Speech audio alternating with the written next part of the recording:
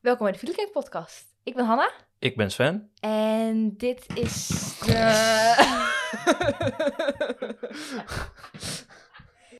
We zijn heel... Dit is onze 6e podcast, weet je dat? Welkom bij de Videocake Podcast.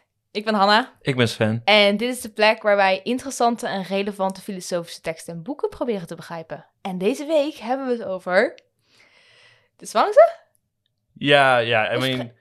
Ja, hoe spreek je het uit? Zeg maar, ik kan het nu anders uitspreken dan jij. Maar het is nog steeds niet 100% goed, want zeg maar in het Chinees heb je allemaal van die rare accenten. Nou, rare accenten, ja, voor ons raar. Ja. Heb je allemaal van die accenten en die weet ik niet uit mijn hoofd. Nee. Maar het is ongeveer de Zhuangzi. Zwangse.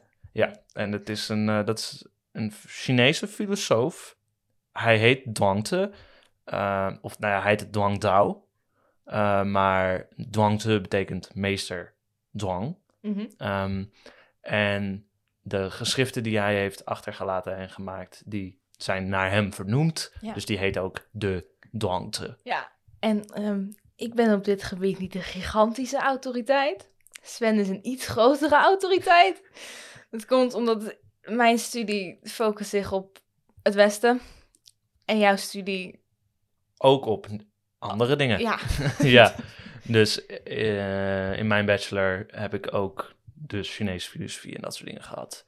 Dus nu, ja, het is een privilege, jongens. ja, heel lijp, ja. Nee. I'm a river to my people.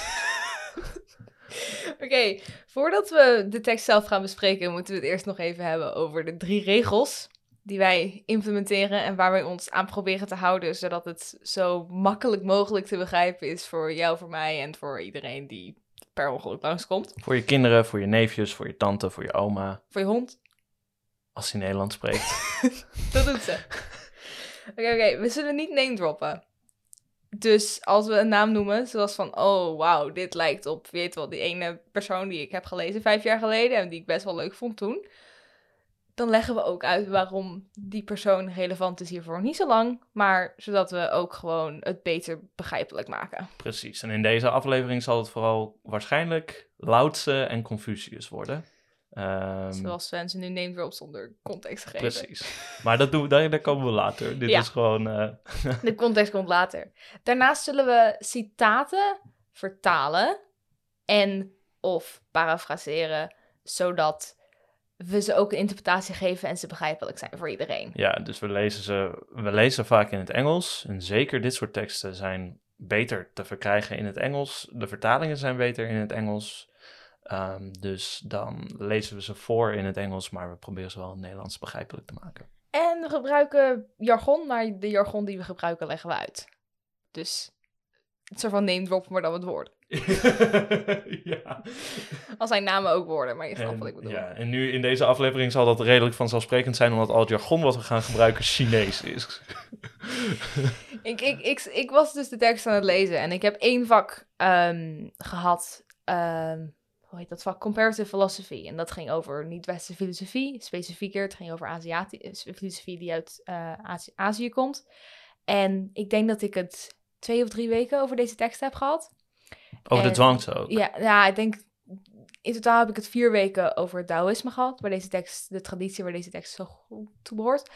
En ik moest nog eventjes graven naar wat de termen ook weer waren en wat ze betekenden. En het duurde even voordat alles weer op zijn plek viel. Dus we zijn hier samen met z'n allen aan het strijden tegen de wereld. Moet ik jou nog vragen wat je van de tekst vond? Maar jij zegt wel dat je niet al... Want we hebben de inner chapters gelezen. Het is Ja. een... Ja, goeie inderdaad. Ja. Het boek bestaat uit een hoofdstuk of Ja, irrelevant. Ja, veel. ergens in de 30 volgens mij. Ja, misschien, ja, zoiets. En dan heb je, tenminste hoe ons boek het definieert, heb je de inner chapters. Die zijn sowieso door Zwangse geschreven. Waarschijnlijk, of niet? Vertel. Ja, oké. Dus ik heb ook wat achtergrondlezingen gedaan voor de podcast weer, om alles een beetje te verversen in mijn mind en zo. En eigenlijk is iedereen het overal over oneens. Met betrekking tot deze tekst. Behalve de inner chapters. Oké. Dus alle traditionele commentatoren hebben een andere indeling van alles gemaakt, behalve de inner chapters.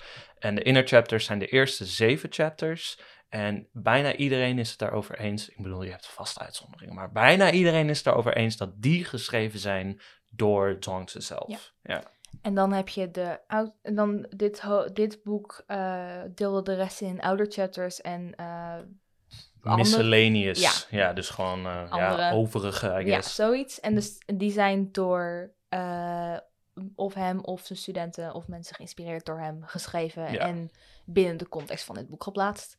Het is niet de hoofdstukken zijn niet per se een aaneenhangend verhaal waar op een hoe leg je dat uit? Ik weet niet hoe ik dat uit moet leggen. Soms heb je, als je een boek leest, dan ben je zo van, zie hoofdstuk 2. Of, weet je nog, toen ik 50 pagina's geleden zei dat? Dat gebeurt hier niet. Niet expliciet. Nee, niet expliciet. Al is, als je deze eerste binnenste 7 hoofdstukken doorleest, krijg je wel een goede feel voor eigenlijk het punt wat de Zhuangzi wil maken. En dat zijn meerdere punten natuurlijk. Mm-hmm. Maar er is wel een overlappende thema. En er zitten zeker argumenten in die dat willen. Klopt, maar niet een extreem duidelijke structuur. Niet zoals de moderne westerse filosofie graag zou willen hebben. Precies. Niet op die manier. Niet, hier is argument A, hier is argument B, dus dit is conclusie C. Op die manier vind je het niet. Al zitten ze er wel dat zou je denk ik ook niet vinden in een tekst als deze, waar we later misschien op terug zullen komen. Dus, maar wat vond je ervan? Ik vind het Zhuangzi leuk om te lezen, Mm-hmm. eigenlijk. Ja.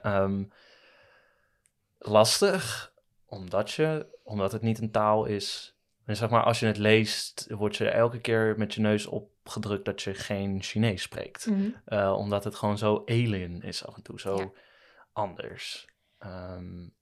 Dit is natuurlijk, het is oud Chinees en dat is echt een mijnenveld aan vertalingen, maar ook interpretaties. Want het werd op bamboestrips geschreven vroeger. Dus je had niet heel veel ruimte voor hele grote werken. Dus werken waren geschreven op strips. Mm-hmm.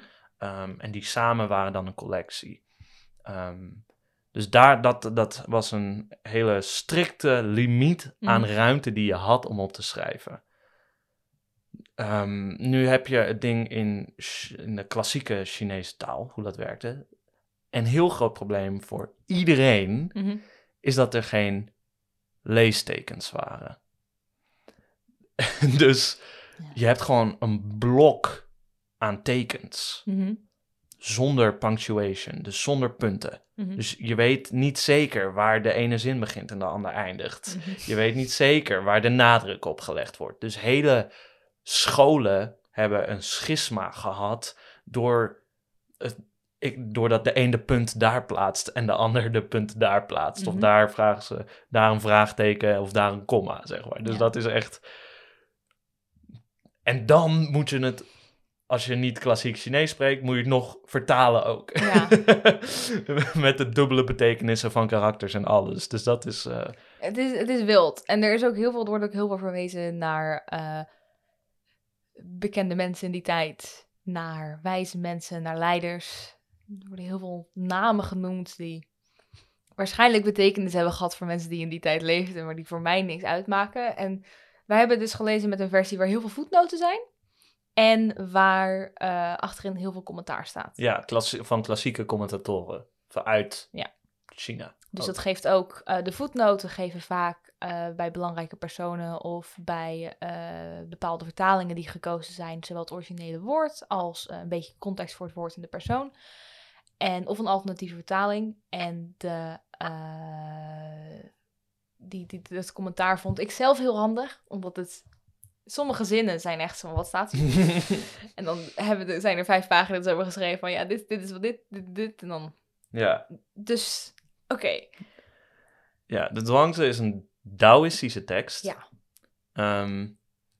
Ik zei de vorige aflevering proto-Daoïstisch ook, omdat er zijn heel veel moderne scholars, heel veel moderne onderzoekers, I guess, die zeggen, die vermoeden dat de Zhuangzi geschreven is voor de Tao Te Ching. En de Tao Te Ching is Zeg maar de grote, weet je wel, die we voor hier in Europa vooral associëren met Taoïsme. Hè? Als je Taoïsme hebt, dan heb je het meestal over de Tao Te Ching. Of het boek De Taal van Poe. Over Winnie de Poe. Maar de Zhuangzi is wel echt iets anders dan de Tao Te Ching. En dat is gewoon iets wat ik moet zeggen. Dus als je de Tao Te Ching hebt gelezen, is dat niet per se 1 op 1. Oh ja, die bedoelt hetzelfde als de Zhuangzi. Want hoe is het anders? Nou ja, op heel veel manieren eigenlijk. Een van de dingen is het doel. En ook wat ze bedoelen met Tao. Oké. Maar nu is hier nu niet de plek om te zeggen, dit is wat de Tao Te Ching met Tao bedoelt, want dan zijn we nog een stukje verder. Maar Chinese filosofie is belangrijk om de context te weten. En de context voor de Tao Te Ching en het Zhuangzi zijn ook heel anders. Dus en allebei, Chinese filosofie is geschreven in de Warring States period. En dat is basically een burgeroorlog binnen Chinese staten. Je kan het een burgeroorlog noemen, je kan het gewoon een oorlog noemen tussen staten. Had ruzie. Iedereen had ruzie met iedereen. Voor eeuwen. En Chinese filosofie is geboren in die context, met dat al die Chinese filosofen zoiets hadden van, jongens, ik ben er eigenlijk wel klaar mee. Hoe kunnen we dit conflict oplossen? Ja.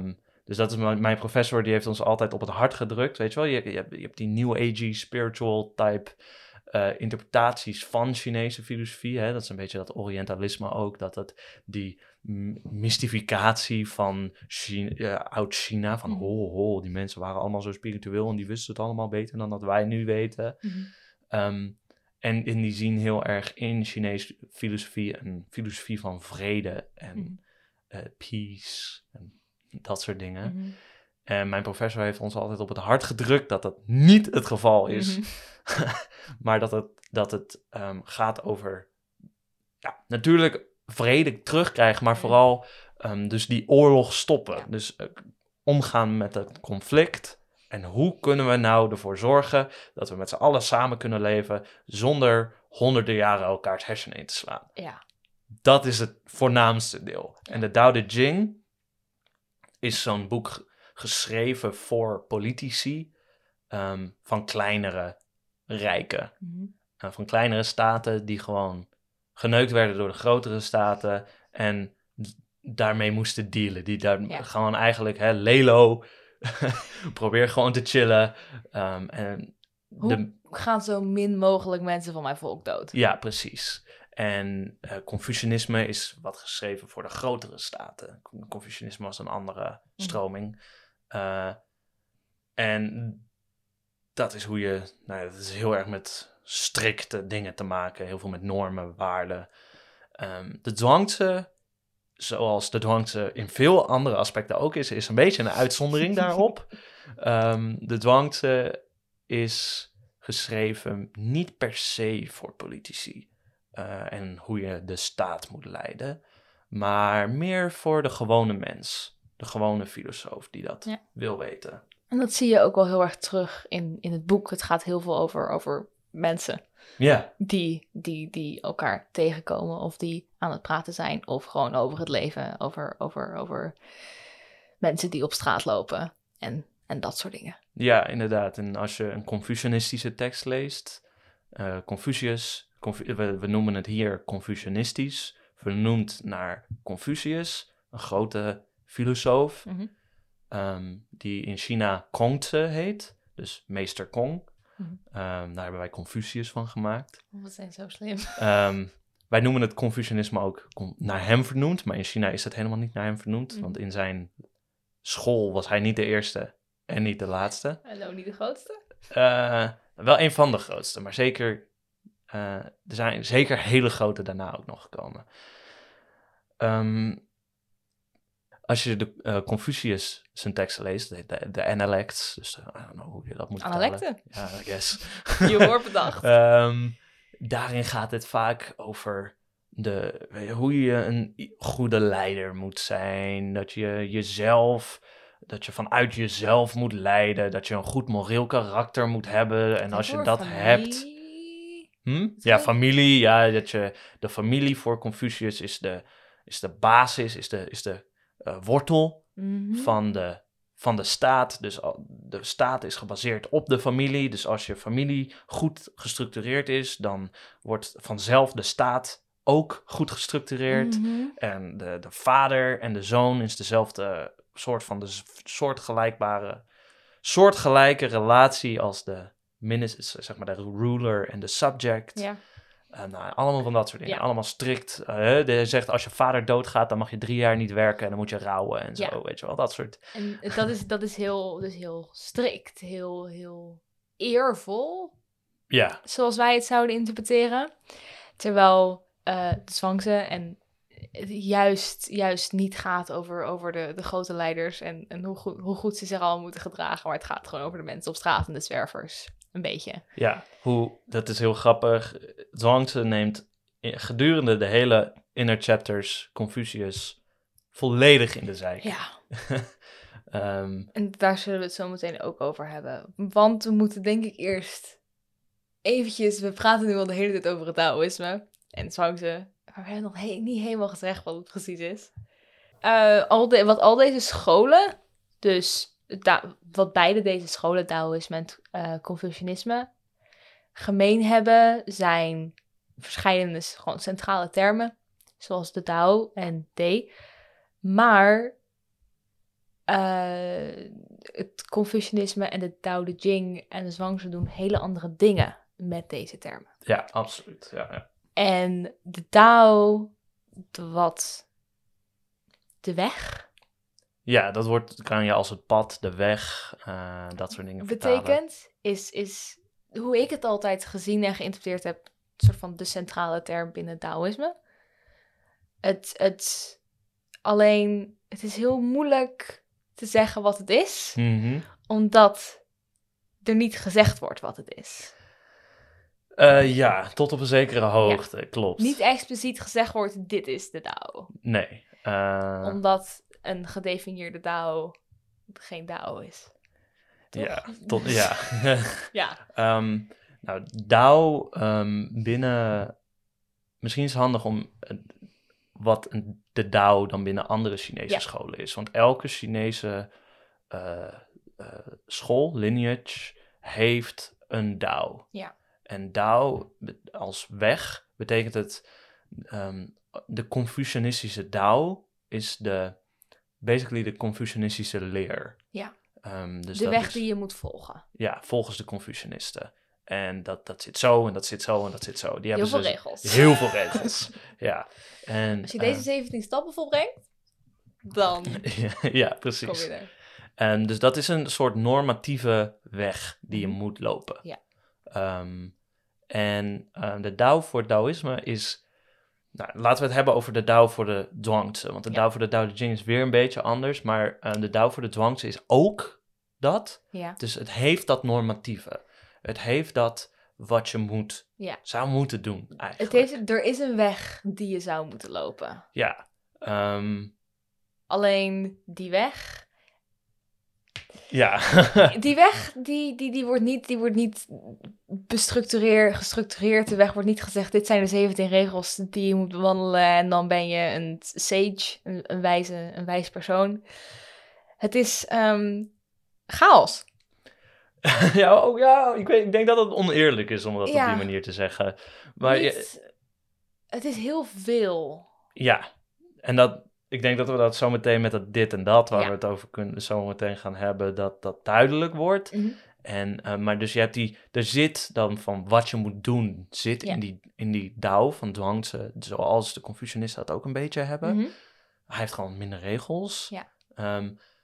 Maar de Tao voor hem is ook iets fundamentelers in de wereld. Ja. En dat is, de Tao is is het ontplooien van de wereld. Mhm. De Tao is waaruit de wereld komt, Mhm. maar ook hoe het zich ontvouwt.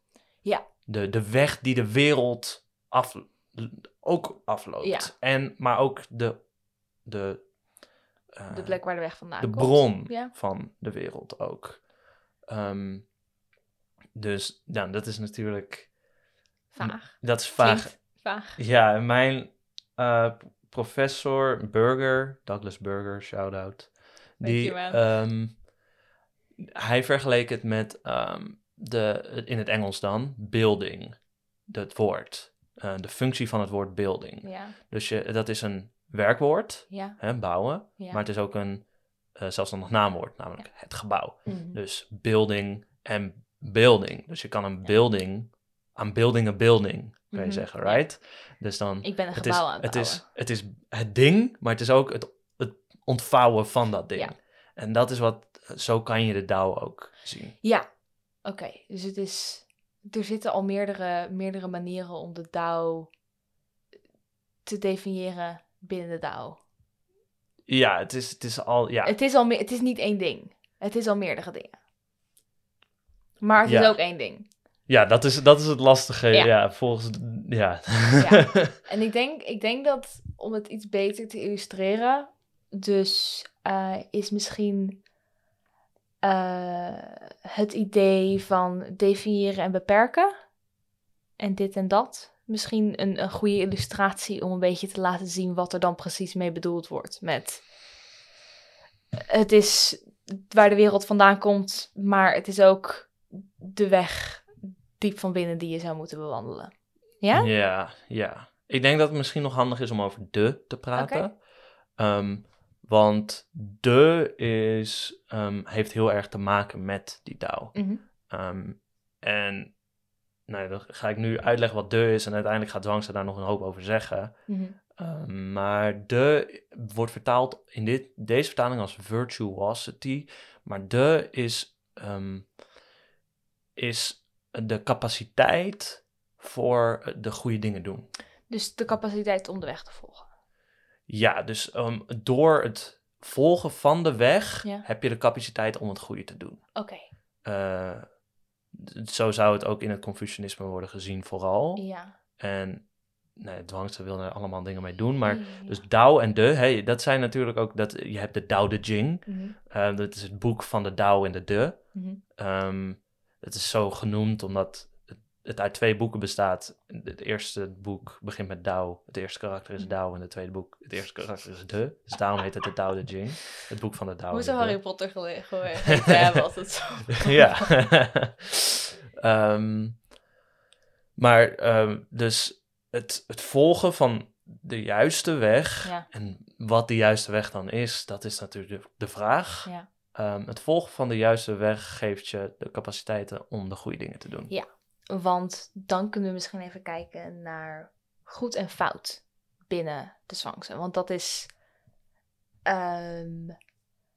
goed en fout.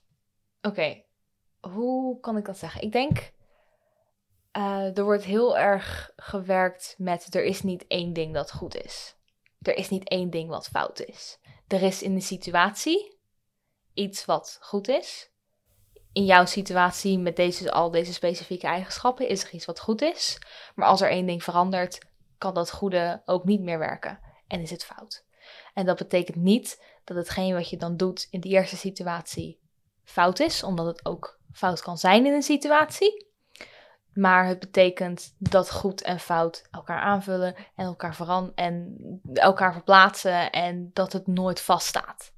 Ja. Ja, dit is natuurlijk een kritiek op het Confucianisme, en ook over het Maoïsme, maar daar hoeven we het nu niet per se over te hebben, maar dat zijn andere scholen die dus, en basically alle andere scholen, Iedereen. Die gewoon de legalisten, die gewoon regels willen opstellen en die moet je volgen. Ja. En daar is de Zhuangzi tegen. Ja. En dat wil hij doen... dat doet hij vooral in hoofdstuk 2. Mm-hmm. Equalizing assessments of things. Ja. Dus het egaliseren... Nee, het egaliseren van de oordelen over dingen. Ja. Maar ook, het betekent ook de egaliserende oordelen over dingen. Ja. Dus het is beide de oordelen die Egaliseren en het egaliseren dat oordelen. En nee, het is de oordelen het is de oordelen die al die dingen glad trekken. Ja. Maar het gaat ook over het gelijk trekken van die oordelen zelf. Ja, dus en dan met de oordelen die alles glad trekken, zeggen er is iets wat goed is en er is iets wat fout is. Bedoelt hij dat? Of bedoelt hij het is gewoon allemaal een oordeel? Ja. Ja. Dus het is... Basically. Oké, dus hij bedoelt dus het is gewoon allemaal een oordeel. En er zit niet een inherente waarde in een bepaalde situatie van goed of fout, maar het is gewoon allemaal een oordeel. Ja, ik denk dat je dat zo zou kunnen zeggen. Okay. En je hebt hier een citaat voor. Ja, hij heeft het over dat en dit. Ja. En het is belangrijk om te weten dat het karakter wat hij gebruikt, wat vertaald wordt als dit, ook de connotatie van right heeft. Ja. Dus goed. Dus als hij het over dat en dit heeft, heeft hij het ook over goed en fout. Ja. En hij gaat het hebben over de verschillen tussen dat en dit. Dus de verschillen tussen goed en fout. Ja. Hij noemt dat de illumination of the obvious. Dus het belichten van het duidelijk. Van het overduidelijke. Overduidelijke. Hij zegt, this is also a that. That is also a this. That posits a this and a that. A right and a wrong of its own. But this also posits a this and a that. A right and a wrong of its own. So, is there really any that versus this? Any right versus wrong? Yeah. Or is there really no that versus this? Misschien daar even stoppen. Ja. Wat zou je misschien denken? Hij zegt dus ook, there is no being, that is not that. There is no being, that is not this. Ja. Dus hij zegt eigenlijk, als ik zeg dat iets goed is, zeg ik ook dat iets fout is. Maar als ik zeg dat iets fout is, zeg ik ook dat iets goed is. Alleen, dat betekent dat het er allemaal is. Ja, zoiets. Oké, ga verder. We moeten nadenken over wat dit en dat zijn. Het is een onderscheid maken tussen dingen. En onderscheid maken, dus dit is een argument wat hij ook gebruikt. Dus dit is eigenlijk er is een bepaalde vorm van argumentatie binnen Chinese filosofie. Dat noem je een parallelisme. En dat wordt door heel veel mensen gebruikt. Dat werkt heel erg met onderscheiden maken. Dus dat en dit. Ja, want als het dit is het niet dat. Ja, ofwel. Of dus het is dat en dit. Of het is dat en niet dit. Of het is niet dit, maar wel dat. Ja. En nou ja. Daar heeft hij het hier onder andere over. Dat is één van de redenen dat hij het hier over heeft. Daar slaat hij op. Precies. En dat is, hij wil dat onderscheid wat wij maken, wil hij kijken wat dat nou eigenlijk is en of we dat wel kunnen doen, zelfs misschien. Ja. Dus hij zegt een dit is ook een dat en een dat is ook een dit. Ja. Wat betekent dat nou? Laten we het even over mijn thee hier hebben. Er staat hier een mok met thee. Voor mij, en jij hebt ook een mok met thee. Ik heb een mok. Dus er staan hier 2 mokken op tafel. Voor mij is de mok die bij mij staat dit. Ja. Dat is deze mok. Ja. En voor mij is de mok die bij jou staat die mok. Dus dat is dat. Hè? Ja. Dus ik heb die dit hier en die dat is daar. Klopt. Voor jou is jouw mok deze mok. Dit. En mijn mok die mok. Ja. Dat klinkt natuurlijk een beetje als een banaal voorbeeld of zo. Maar dat gaat er dus om dat het ligt eraan wat iets is vanaf welke kant je het bekijkt. Ja. Dus als ik zeg, dit is deze mok, is het deze mok in deze situatie. Maar in een andere situatie, namelijk in die van jou, is het die mok. Ja, dus de mok die bij Sven staat, is dit mok in het geval dat je Sven bent en dat het jouw mok is. Precies. Maar als we onze mokken zouden verwisselen, dan zou het anders zijn. Of als je vanuit mijn perspectief zou kijken, zou het anders zijn. Dat betekent dus dat er niet... Je kan niet zeggen, je kan geen algemene uitspraak maken, dit is deze mok. Ja. Ofwel, dit is goed of dit is fout. Precies, want dit voor hem inderdaad is dus goed, hè? Dus als ik zeg, dit is deze mok... in Chinese filosofie heeft spraak over het algemeen een heel erg normatief ding. Mm-hmm. Hoe westerse filosofie altijd heeft geprobeerd de onderliggende realiteit van dingen te grijpen, vanaf sinds Plato eigenlijk. Plato, onze big boy. grote OG. Griekse filosoof, die dus de ideeënwereld had, waarin de essenties van dingen zich bevonden. Hoe de dingen echt waren, die waren daar, zeg maar. Ja. Op die manier heeft Chinese filosofie daar eigenlijk nooit naar gekeken. Chinese filosofie heeft altijd gedacht dat dingen zijn zoals wij ze maken. Ja. Dat kan je zeggen, die hebben altijd... Als je daar een westers label op zou willen plakken, zou je kunnen zeggen, die hebben altijd al, dat zijn altijd al culturele constructivisten geweest. Ja. Dus het is waar als het in de wereld is. Of het is zo als het in de wereld is. We kunnen beschrijven wat in de wereld is, niet wat eronder ligt. Het is zo omdat wij zeggen dat het zo is. Ja. Dus dat als je Judith Butler, die is zo'n cultural constructivist zoals dat nu is. En Judith Butler, als je dat wil luisteren, aflevering 4. We hebben het erg over zin daar. Maar binnen Chinese filosofie is dat eigenlijk altijd een gegeven geweest. Dat zo is. Ja. Dat we dingen zijn zoals we ernaar kijken. En dat te zeggen is dus altijd een normatief ding geweest. Dus dat beschrijven binnen Chinese filosofie is altijd al geweest. Als ik iets beschrijf, maak ik het op een bepaalde manier. Ja. Dus het is heel belangrijk dat we de dingen op de juiste manier beschrijven. Ja. Want dan kunnen we de wereld tot vrede brengen. Ja. Hè? De Confucianisten, dat is voor de Confucianisten noemen dat Zhengming. Dat is het recht trekken van namen. Het goede namen uitspreken. Dus als die zeggen, dit is deze mok... Ja. Dan is dat iets normatiefs. Dan is het goed dat dit deze mok is. Ja. Want zo zouden we dat moeten hebben. En als ik zeg, dat is die mok, dan is die twee dingen tegelijkertijd die niet tegelijkertijd kunnen bestaan. Ja. Volgens een idee van normativiteit, waar goed en fout exclusief zijn. Ja, dat het elkaar uitsluit. Precies. En dat is dus niet zo. Ja, want de zwangste die toont aan, joh, maar dit is deze mok gewoon omdat ik er nu zit, right? En ze hebben die basis van culturele constructie, om het maar even binnen onze termen te gebruiken, al. Dus hij trekt dat eigenlijk gewoon verder. Maar joh, als we het toch al hebben over, zeg maar, die oogpunten, hoe kunnen we dan zeggen welk oogpunt goed is en welk oogpunt fout is? Ja. Want ze zijn er allemaal. Ja. Dus het zijn allemaal gewoon oogpunten. Ja, en hij heeft het over de Confucianisten en de Moïsten, die het eigenlijk bijna overal met elkaar mee oneens zijn. Ja. Dus de Confucianisten vinden dit, de Moïsten vinden dat. En dat zegt dat dus dit en dat.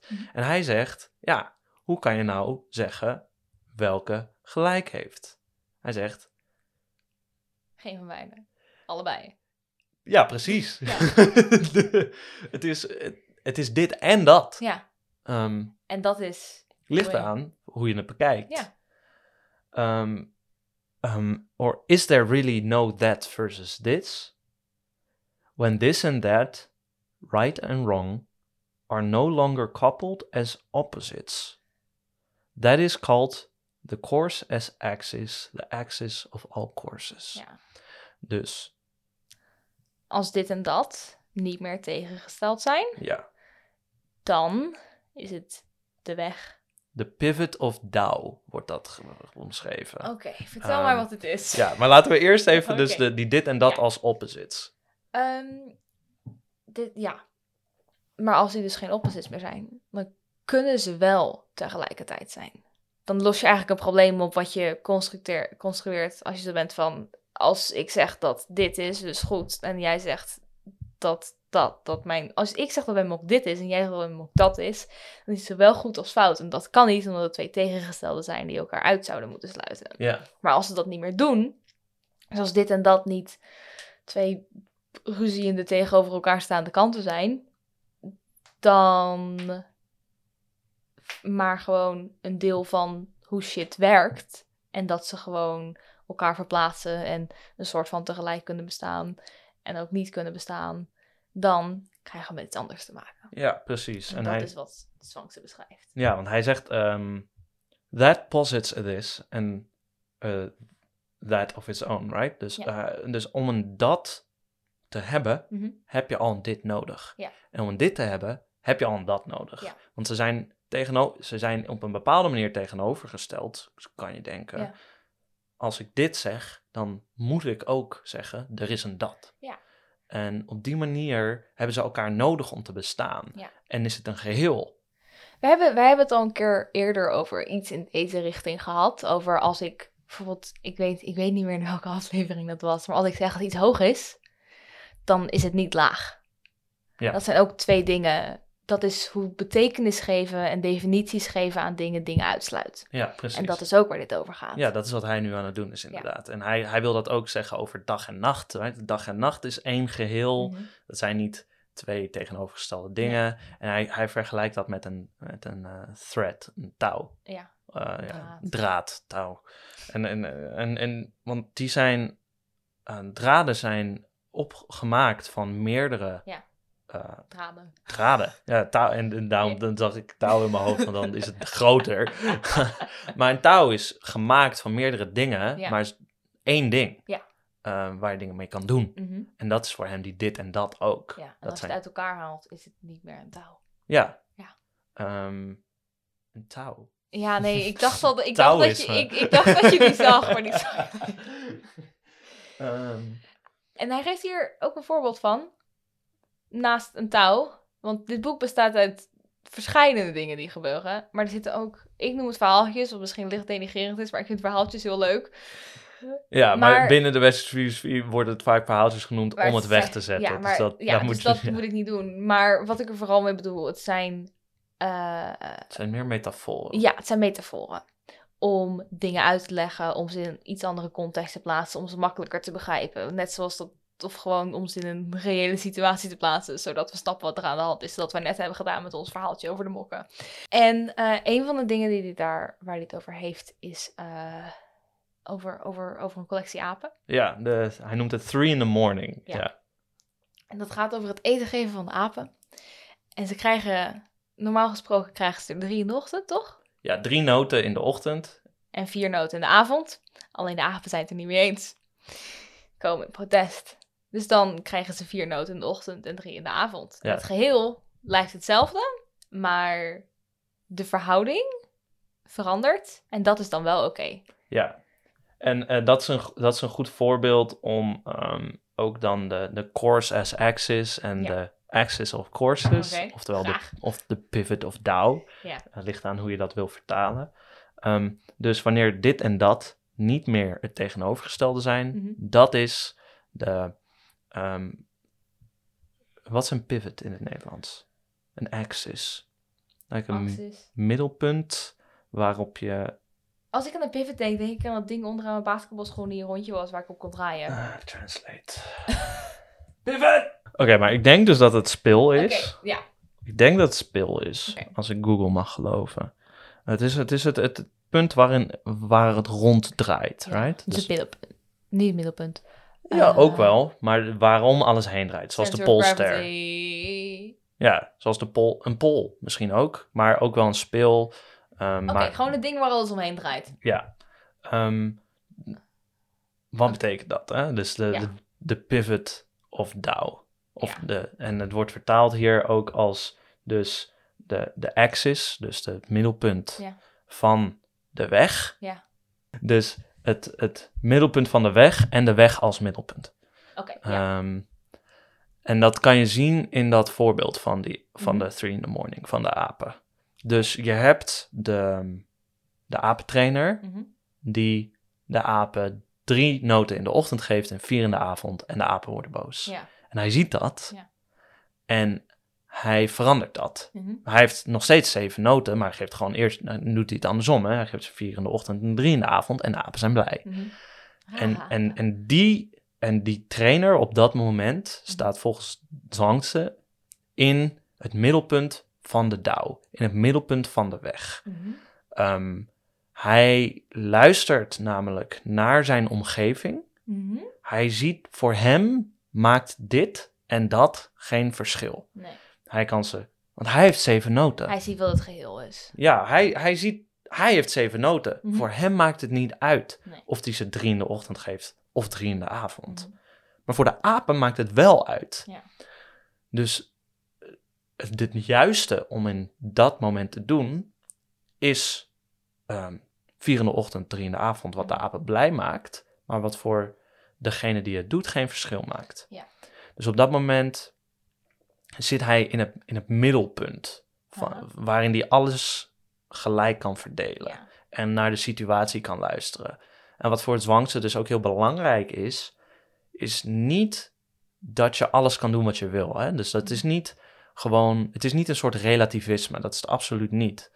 Je hebt dit, maar het kan ook dat zijn. La. Dat is niet wat hij bedoelt. Want dat zie je in het voorbeeld van die apentrainer. Er is een juiste optie. Mhm. Namelijk de apen blij maken op Er dat is moment. Is dat dan het doel? Tevredenheid? Het is luisteren. Harmonie? Ja, misschien het is luisteren naar wat waar de situatie voor vraagt. Ja. Dus een soort van uiteindelijk, maar als het is luisteren naar de situatie voor vraagt, is het dan een soort van zorgen dat er een soort van harmonie komt in de situatie, zorgen dat er een soort van tevredenheid ontstaat in de situatie, of dat het gewoon... Ik ben een beetje hesitant om Ja, dat ik op weet die het, manier te ik zeggen. weet het. Dat is, ik zou dat niet zo zeggen dat dat het doel is. Dit is dus geen doel. En Dit is gewoon, de situatie vraagt ergens om en dat is afhankelijk van de situatie. Ja. En dat moet je door te luisteren ja, en het geheel te overzien en zien wat mogelijk is, teweegbrengen. ja, en daar komen we zo meteen meer op terug hoe je dat nou moet doen. Mhm. Maar er is een juiste ding in die situatie. En dat noemt hij dus, dan sta je dus in het middelpunt van de weg. Ja. En hij noemt dat dus de illumination of the obvious. En dat is ook weer een beetje een sneer naar al die andere filosofen. Mhm. Want die hebben het natuurlijk ook, net zoals hier, iedereen gebruikt altijd de term licht om een soort verstand aan te duiden. Hè? De verlichting, al die dingen. Dat is het licht van de reden die op dingen schijnt. Hè? Dat deden ze in China ook. Leuk. En dus het gaat over de illumination, dus de verlichting die... niet verlichting in spirituele sens of zo, zoals de boeddhisten het erover zouden hebben, maar verlichting gewoon van je kijkt goed naar de dingen. Je bent slim. En dus de Confucianisten en zo, om het even bij hun te houden, die vinden hun illumination super diep. En die vinden dat super vet, volgens de Zhuangzi. Ze komen echt naar voren als zo'n kutgroep mensen. Ja, hij zet ze wel echt... Ja, hij zet ze wel een kwaad daglicht een beetje. Maar volgens de Zhuangzi is de diepere verlichting, de diepere licht schijnen op dingen, is niet een dieper nadenken, maar juist het verlichten van datgene wat vanzelfsprekend is. De illumination of the obvious. Namelijk, als ze boos worden omdat je ze 3 in de ochtend geeft, dan geef je ze toch gewoon 3 in de avond. Ja. Dat is de illumination of the obvious. Ja. En dat is wanneer je in het middelpunt van de weg staat. Ja. Okay. Hij heeft daar ook 1 ander ding over nog. Hij heeft er heel veel andere dingen over. Maar hij noemt dat ook het rusten in het midden van de potter's wheel. Dus als je potten bakt, dan heb je zo'n wheel, right? Wat ronddraait. Ja, net zoals een Ghost. Ja, of een Community. Dat is absoluut niet stabiel, dat ding. Nee. Als je dingen daarop legt, dan wiebelt dat heel erg en dan wordt dat helemaal gelijk gemaakt. En dat wordt in veel Chinese filosofie als een slecht iets neergezet. Namelijk, dat is super onstabiel. Alles vliegt alle kanten op. Chaos. Ja, chaos. Maar de Zhuangzi zegt dus... Als je dus in dat midden van die weg staat... als je weet wat juist is in de situatie... The illumination of the obvious... Ik denk net dat je illuminatie gaat zeggen. Dan rust je in het midden van zo'n potter's wheel. Dus dan... En hij zegt rust. Dus je staat in het midden van zo'n super instabiel ding. Ja, Maar jij staat rustig in het midden. want dat midden is het stabielst. Of zo. Of jij bent stabiel. Ja, jij rust daar stabiel. Ja, want jij weet wat de podders wil, hoe die werkt. En Ja. jij kan je, een soort van, als je nooit gedaan, maar zo'n rodeo stier. Dus in zo'n mol, het beste idee is daar om mee te gaan met de bewegingen van de stier. Precies. Het beest is wild, maar als je meegaat met de bewegingen, blijf je het lang zitten. En als je resistance laat zien, dus als je soort van fysiek tegen gaat spreken, dan val je eraf. Ja, nee, dat is exact wat het is. Maar dan modern. Ja, het is het meegaan. Het is Ja. het niet... Het is het meegaan, maar je gaat mee omdat dat het juiste is in die situatie. Zijn er ook dat is een rare extra vraag. Situaties waar meegaan niet het juiste is? Vast wel. Ja. Want dat is juist het hele punt. Ja. Dat Want dat is dan wat het beste is in de situatie. En dat kan je zien. Want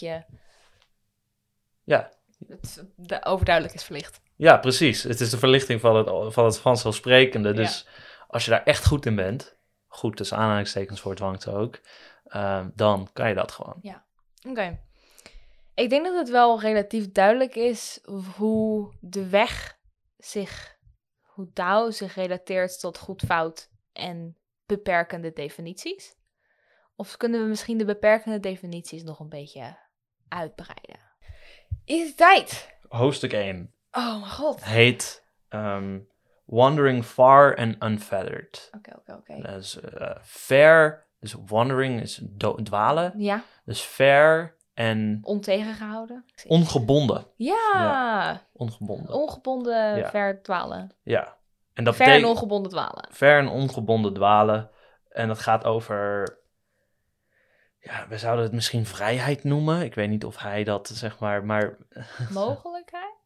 Ja, het is lastig. Ja.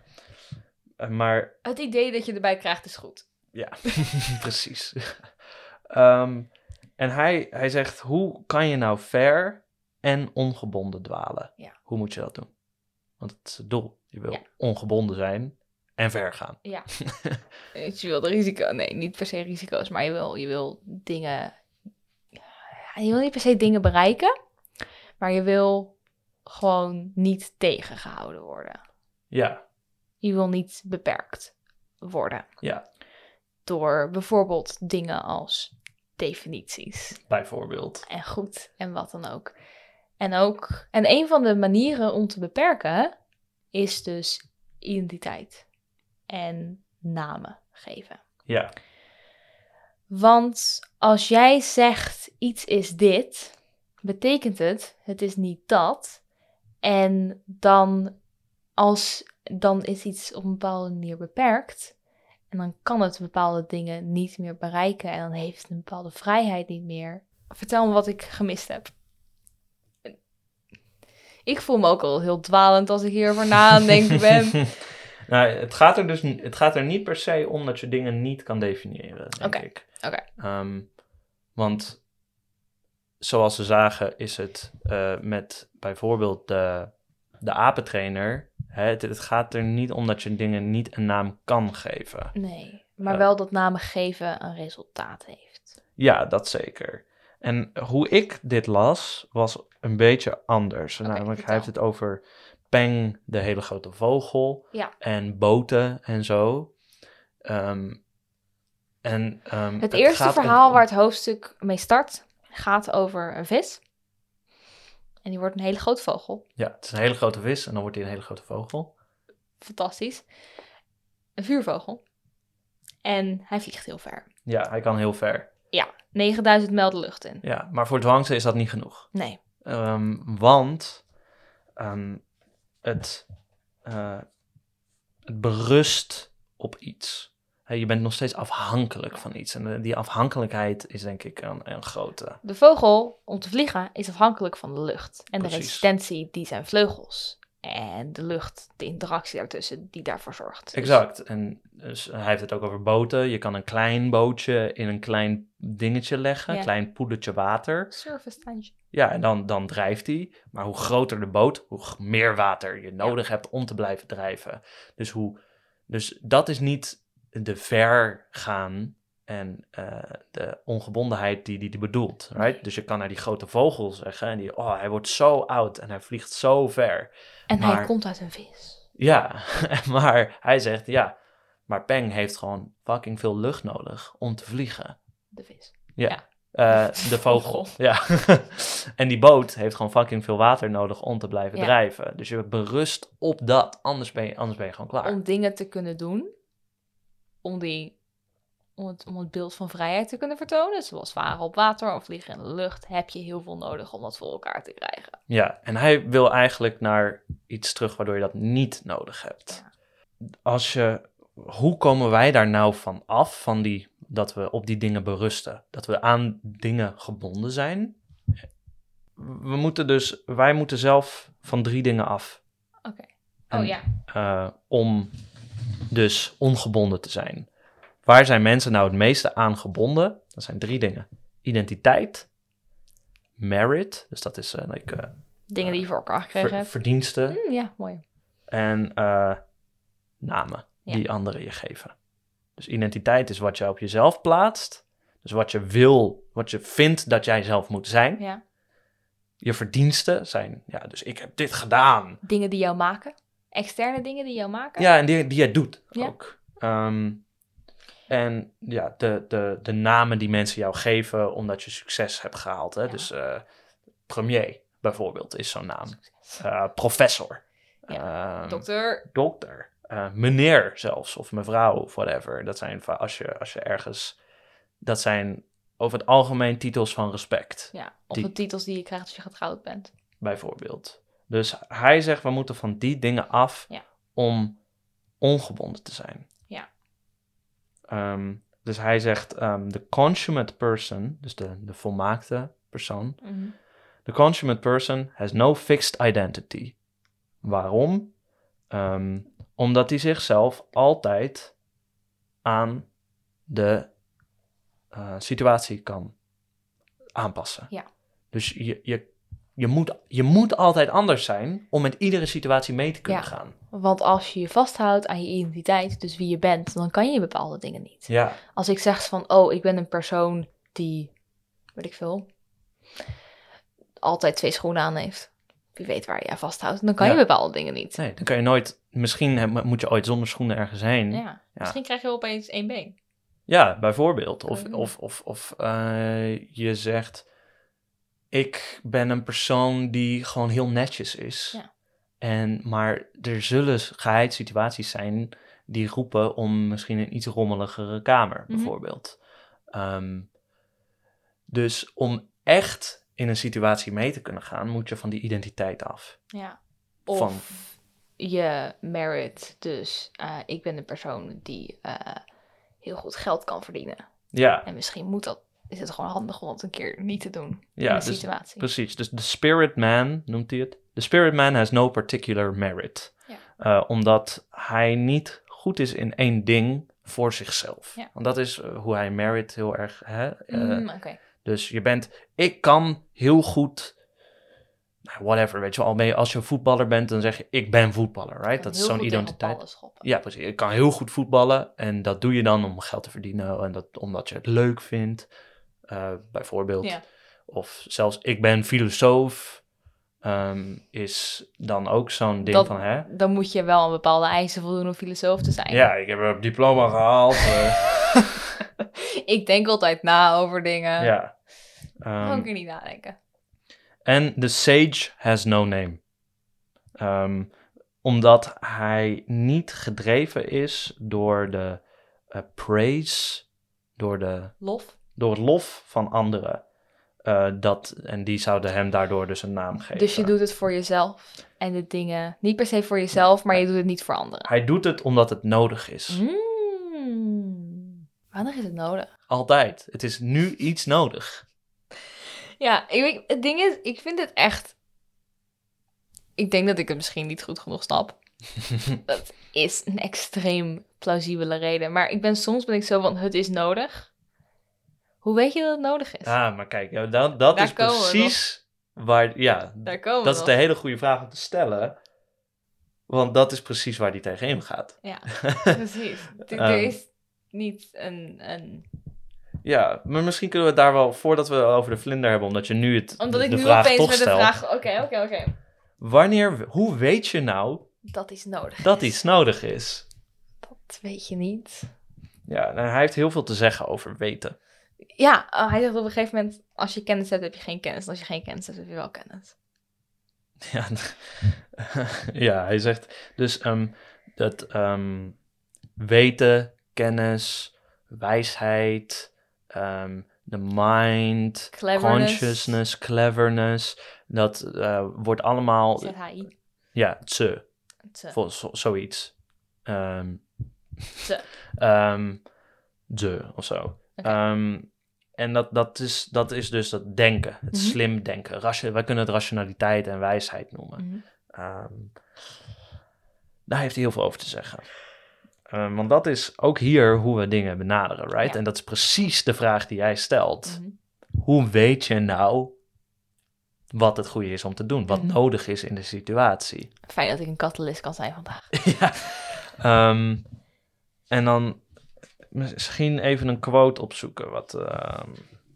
Dit is 4:10. Oké. You have learned, dus wisdom en all wise en dat soort dingen is tse hier. Ja.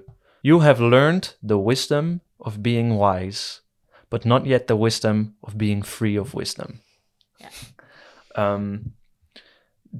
Dus het is die rationaliteit, hè? Dus we weten, we kennen de wijsheid van het denken.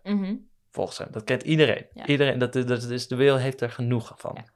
Ja.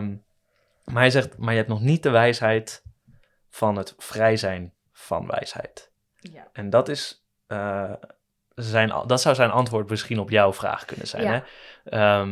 Je vraagt, hoe weet je dat nou? En dan zegt hij, oké. Ja.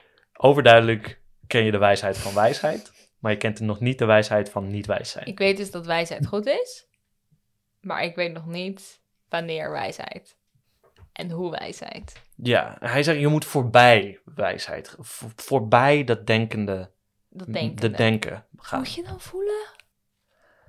Het ligt eraan. Viben? Ik zou viben misschien wel een goede vinden voor deze. Maar even kijken, volgens mij heeft hij het misschien op 4:9 heeft hij het daar ook een beetje over. Dus zeg maar, dan heb je hier Jan Goei of zo, die ook vraagt van, joh, wat de fuck moet ik dan doen? Ja, right? Ja, hi Jan. En daar wordt aan hem geantwoord, je moet, you must fast your mind. Dus je moet je denken, moet je vasten.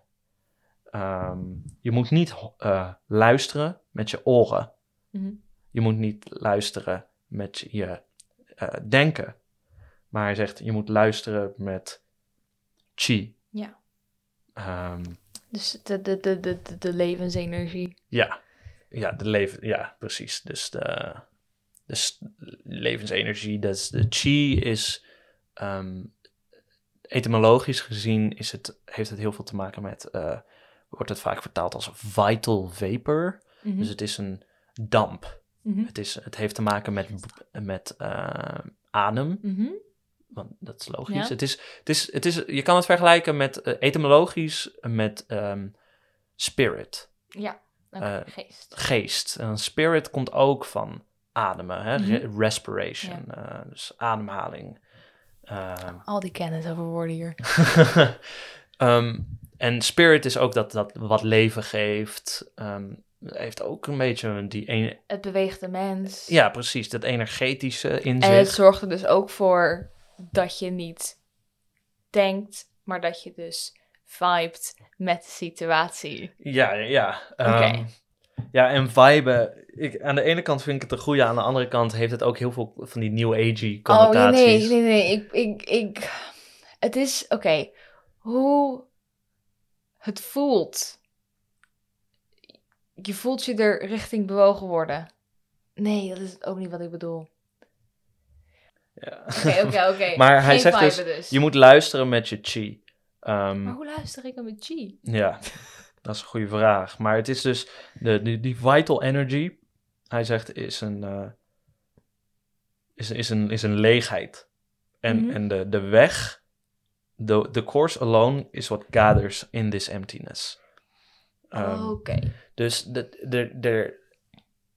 je weet de weg, hè, dus een weten tussen aanhalingstekens. Het gaat voorbij de mind. Ja. Het gaat om dat je niet nadenkt, maar dat je meegaat met wat de situatie vraagt. Ja. En dat je er niet over nadenkt, wordt het vanzelfsprekende verlicht, waardoor je gewoon doet wat je moet doen. Dus omdat je niet meer bezig bent met nadenken, word je een soort van bewust, maar niet nadenkend, van iets anders. Ja, dat denk ik zeker. Ja, hier zegt daar wordt dus tegen gezegd, tegen die guy die vraagt van wat moet ik dan doen? En dan zegt hij, gaat over die emptiness. Ja. En hij realiseert zich dat ineens dat waar is. En hij zegt, before I find what moves me into activity, it is myself that is full and real. But as soon as I find what moves me, it turns out that myself has never begun to exist. En dat is wat er met empty bedoeld wordt. Dus er is geen zelf. It is, zoiets. Oké, dus wat betekent dit nou? Oké. Als jij, dus met die focus op wat die leegheid nou is, voorbij denken. Als jij iets doet wat je niet wil doen. Ja. Dan ben jij je waarschijnlijk de hele tijd bewust van dat jij iets aan het doen bent wat je kut vindt. Ja. Je bent je de hele tijd bewust van jijzelf. Jouw identiteit als iemand die dit niet leuk vindt. Ja, dus ik ben... Ja, dus dat is wat het betekent met before I find what moves me into activity, it is myself that is full and real. Oké. Maar, but as soon as I find what moves me, it turns out that myself has never begun to exist. Dus op het moment dat jij doet wat nodig is en wat dus goed is op dat moment, bijvoorbeeld, en als voorbeeld kan je geven iets wat je wel leuk vindt om te doen, dan kan je zeggen dat je daarin opgaat. Right? Ja. En als jij ergens in opgaat, dan heb jij op dat moment niet meer een idee van jezelf. Ja. Maar alleen een idee van hetgeen wat je aan het doen bent. Ja. En dus als je iets leuks als je een leuk boek aan het lezen bent, voor mij dan bijvoorbeeld, dan is het niet, ik ben nu dit boek aan het lezen. Dan ontvouwt dat verhaal zich gewoon voor je. Het gewoon, dit boek wordt dit boek. Ja, of als je aan het gamen bent. Sommige mensen hebben dat waarschijnlijk als ze aan het sporten zijn. Of sommige mensen zullen dat op andere, I don't know, als ze aan het bouwen zijn. Je verliest jezelf in iets. Ja. En dat is die emptiness, dat is die leegheid voorbij het denken. Ja. Voor de dwangte. En dat is dus hoe je alles... Dus als jij zegt, hoe weet ik nou wat goed is? Je moet elke situatie zien als zo'n leegheid. Ja. Dat je niet daarover na zit te denken. Wat moet ik doen in deze situatie? Nee, gewoon wat doen. Ja, wat wordt er op dat moment... Wat is op dat moment nodig? Ja, niet goed, maar nodig. Ja, precies. En dat doe je omdat het nodig is. Ja. En in dat verlies je jezelf. En omdat nodige dingen nodig zijn. Ja. Van de leegheid. Ja, en ik denk dat met die leegheid kunnen we het over hoofdstuk 3 hebben, waar die dat gaat vooral over het verhaal van de kok of de slager. Een goed voorbeeld, zoals wij allemaal weten. Dit is het enige wat ik me nog kon... Nee, dit is niet het enige. Maar dit was wat ik me nog het allerduidelijkst kon herinneren. Qua verhaal, qua onderdeel van dit boek. Van al die jaren, dat hele jaar geleden dat we het erover hadden gehad. Dat was het verhaal van de butcher. De kok die een ox, dus een Os. Hey, dank je. Aan het slachten en aan het uit elkaar halen, Ja. snijden was. Ja, precies. Hij heeft er namelijk over dat... Over op het oppervlak gaat het over... Wanneer ben je nou goed in een os uit elkaar halen? Als je niet goed bent in os uit elkaar halen... wordt je mes heel snel bot. Als je heel goed bent, wordt je mes bot. Na 3 jaar. Omdat je alsnog soms botten tegenkomt of andere stomme dingen. Maar als je een soort van niet nadenkt, maar doet... Als je meegaat in wat nodig is...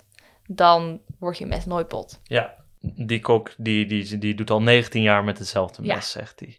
En de koning vraagt, hoe doe je dat dan? En hij zegt, eigenlijk wat hij zegt is, ik snij niet de os. Ja. Ik snij de leegte. Mhm. Waardoor mijn mes eigenlijk nooit wat aanraakt. Ja. Dus hij zegt ook op een gegeven moment, weet je... ik denk er niet over na, ik begin gewoon te snijden... en dan ben ik ineens klaar en dan ligt de os in stukken voor Ja. me. Dus dat is weer dat je jezelf Hij- daarin verliest. Hij hè? doet gewoon. Hij doet het gewoon. Hij denkt niet. Er is Ehm, geen hij om te denken. Ja, maar dus als je die os voor je ziet Mhm. en je wil hem slachten... Ja. dan kan je door al die pezen gaan hakken. En, Mes achter het pot en dan... kink. Ja, precies. Helemaal moeilijk doen. En dat is hoe je hem uit elkaar kan halen. Dan gaat je mes dus wordt die heel snel bot. Nee, een slechte.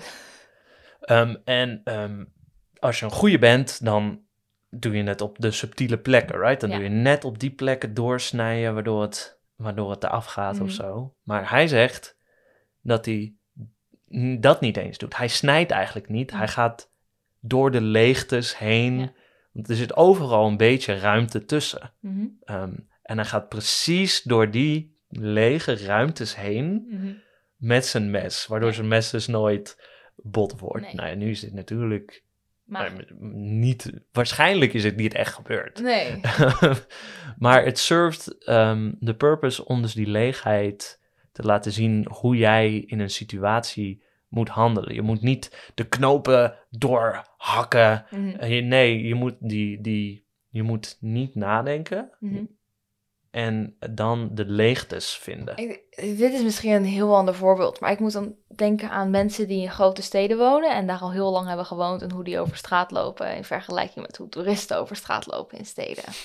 Mensen die al heel lang in steden wonen en over straat lopen, die weten hoe het werkt. Die doen dat gewoon, die denken er niet bij na, die lopen gewoon. Ja. Dus de toeristen daarentegen, die botsen bij wijze van spreken over aan, die stoppen nog voor de stoplichten, die doen al dat soort dingen. Ja, En dat is denk ik ook een manier om een ander voorbeeld dat op hetzelfde neerkomt. ja, want stel je bent, I don't know, ja, als je de hele leven in een drukke straat hebt gewoond, dan hoef je niet meer na te denken over, die auto komt hier een beetje sneller hierheen en dan moet ik nu 2 stappen doen voordat die hier is of zo. Nee, dat is niet hoe het gaat. Nee. Het is gewoon, je loopt niet eens, zeg maar, ja. Je kijkt automatisch naar links en naar rechts zonder dat je doorhebt dat je naar links en naar rechts kijkt. En je weet, je voelt met die snelheid komt de auto op me af, dan kan ik oversteken. En daar denk je niet over na. Op dat moment doe je gewoon wat nodig is. En dat is dus precies de wijsheid van het niet wijs zijn. Mhm. Je denkt niet na over wat is de beste manier om deze straat over te steken. Je steekt de straat gewoon over, want op de manier die nodig is. Ja, Ja. Precies. En dan sta je dus, dan rust je dus op in het midden van die potter's wheel. Ja. Dan sta je in de spil van de weg. Mhm. En de weg is dan ook jouw spil. Ja, Eh, letterlijk. Want dan is dit en dat zijn niet meer opposites, maar je weet, je doet gewoon wat nodig Ja, is. je loopt mee in de wereld. Ja, En de dingen die gebeuren, daar denk je niet over na. De dingen die jij doet, daar denk je niet over na. Je gaat gewoon een soort van mee in de meest optimale / meest nodige flow van dingen. ja. En dat is de weg. En dat is de weg. En dat is de weg lopen. Ja. Nu is er niet één weg. Nee. En dat is het hele ding. Hij zegt, dat vind ik een superleuke, want voor de Confucianisten is er natuurlijk één weg. Ja. En hij zegt... In 17 stappen, dan ben je er. Ja, Geef precies. me €1000, dan ben je echt een Confucianist. En hier is, moet je het, en je moet natuurlijk weten dat Tao dan een weg is. Mhm. En ook echt letterlijk een weg kan Ja. zijn. Hè? Dus hij zegt, courses are formed by someone walking them. Ja. Dus, en dat is echt zo'n pad. Hè? Dus hoe wordt een pad gemaakt? Een pad wordt gemaakt doordat iemand hem loopt. Ja. Als ik door een bos heen loop waar nog nooit iemand heeft gelopen, dan maak ik op dat moment een pad. Ja. En als je 3 keer loopt, dan is er een pad. Ja, of zelfs als ik hem 1 keer heb En gelopen. het pad dat je loopt, is het makkelijkste. Niet per se het makkelijkste, maar gewoon het pad dat gaat. Ja. Snap je? En voor iedereen kan dat anders zijn. Want sommige mensen kunnen beter over grote takken heen lopen dan andere mensen. Sommige mensen die kijken gewoon heel graag naar paardenbloemen die 2 meter naar rechts staan. En dat is gewoon hoe mensen door een bos lopen. Ja, precies. Oh, bos, altijd fijn. Ja, en voor iedereen is dat anders. Mhm. En dat heeft hij het ook over de apen, de vissen en de mensen waar ze slapen en zo. Mhm. Dus hij zegt, oké, wie weet de juiste plek om te slapen? Bed. Voor mensen is dat misschien je bed. Ja. Als vissen in mijn bed zouden slapen, dan zouden ze dood zijn. Ja. Als ik zou slapen waar vissen slapen, dan zou ik kou vatten. En dood zijn. En dood zijn. Hoe lang kan je ademhalen? Ja, precies. Als ik zou slapen waar een aap slaapt, dan zou ik uit de boom vallen. Ja, dus wie van deze dieren weet de juiste plek om te slapen? En zegt, Nee, je weet een nodige plek om te ja, slapen. die volgen hun eigen ding. Mhm. Ze hebben ze hun allemaal. En dus een pad wordt gemaakt door het te bewandelen. Ja. Dus die maken hun eigen pad. Mhm. En volgen het ook. Want het is niet alsof jij nu beslist, ik maak mijn eigen pad, right? Dat is, Sommige mensen doen dat. ja, en daar is hij dus. Dat zijn niet de goede mensen. Nee, want dan zegt hij dus, als je op die manier je eigen pad maakt, hè, dat je bomen gaat omzagen, terwijl er een andere... Terwijl je In om de sommige boom heen zal het beter zijn, right? Maar Als er alleen maar bomen staan waar maar 10 centimeter tussen is en je moet aan de andere kant zijn, om wat voor reden dan ook, dan kan je een boom omzagen. Maar als je 2 meter om de boom heen kan lopen en je kan gewoon, bent fysiek capabel genoeg om dat te doen, dan is dat Ja. de nodige weg. of je wil de boom omzagen, zodat andere mensen respect voor je hebben dat je die boom om hebt gezaagd of zo. Oh mijn god, ja, mijn vrienden zouden met zoveel meer in mijn ogen als ik een boom om heb Ja, gezaagd. precies. En dan noemt hij dus the course wanes when we prefer one thing over another. Oh, dus als we dingen willen, Dus als we zeggen, dit moeten we doen, we willen dit graag, zoals geld verdienen, ja, dan waned. Dus dat is hoe noem je dat in Nederlands? afzwakken. Ja, afzwakken. Maar hij refereert ook naar de maan, vooral hier. Wast, Weg. ebt weg. Dus de course ebt weg als we dingen over andere dingen... Ja, dus als we andere prioriteiten stellen dan nodig. Ja, zoals de Confucianisten en de Maoïsten en al die andere dingen doen. Volgens hem. Familie is nodig, Sven. De dwangste zal het niet ontkennen, maar de manier waarop. Ja, dat is waar. Voor hem is het idioot dat je zou zeggen, als je vader doodgaat, moet je 3 jaar rouwen. Dat snap ik. Je kan heel veel dingen niet doen als je aan het trouwen bent. Ja. En Nou, dus als we dit nu allemaal weten... ja, dus we weten nu niet per se wat de Dao is, maar we weten hoe we de Dao weten. Ja, precies. En het belangrijkste is natuurlijk, dwangse zou ook niet zeggen, we weten wat de Dao is. Nee. Want hij zegt eigenlijk, je kan de oorsprong van hoe de wereld is en de wereld niet weten. Nee.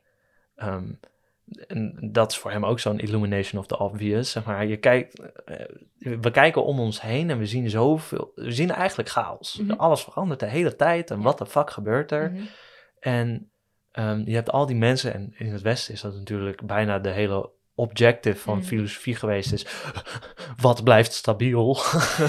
Wat weten we zeker? Ja. En hij zegt, joh. Dat kunnen we niet weten. Nee. We kunnen wat hieronder ligt gewoon niet weten. Want anders hadden we het al lang geweten. Als er iets waar was het dan niet overduidelijk waar geweest? Mm-hmm. En dus die Dao, wat het is of waar alles vandaan komt, dat kunnen we helemaal niet weten volgens Zhuangzi. Dus dat moeten we ook helemaal niet proberen. Want dat is gewoon bullshit. Dan ben je op zoek naar een raar soort merit waar je nooit achter gaat komen ook. Ja, dus dat zou hij tegen Descartes zeggen. Waar de fuck ben jij mee bezig? Eigenlijk ook wat wij tegen Descartes zeiden. Ja. Maar op een heel andere manier. Van een hele andere hoek, ja. En het is wel grappig, omdat natuurlijk het is eigenlijk een boek wat aan de ene kant beschrijft wat het Tao is en wat het Taoïsme is. Maar het beschrijft het niet door te zeggen dit is het. Het beschrijft het meer door hoe. En dus niet naar de onderliggende betekenis of wat dan ook, maar naar de waarneembare fenomenen. Ja. En waarneembare fenomenen zijn voor hem over het algemeen wijze mensen. Of de consummate person, dus. Ja, de mensen met 1 voet en de... Ja, ze zijn vaak lelijk met 1 voet. Ja. Dat is een overweldigend deel van de fysicaliteit van deze mensen die overeenkomt.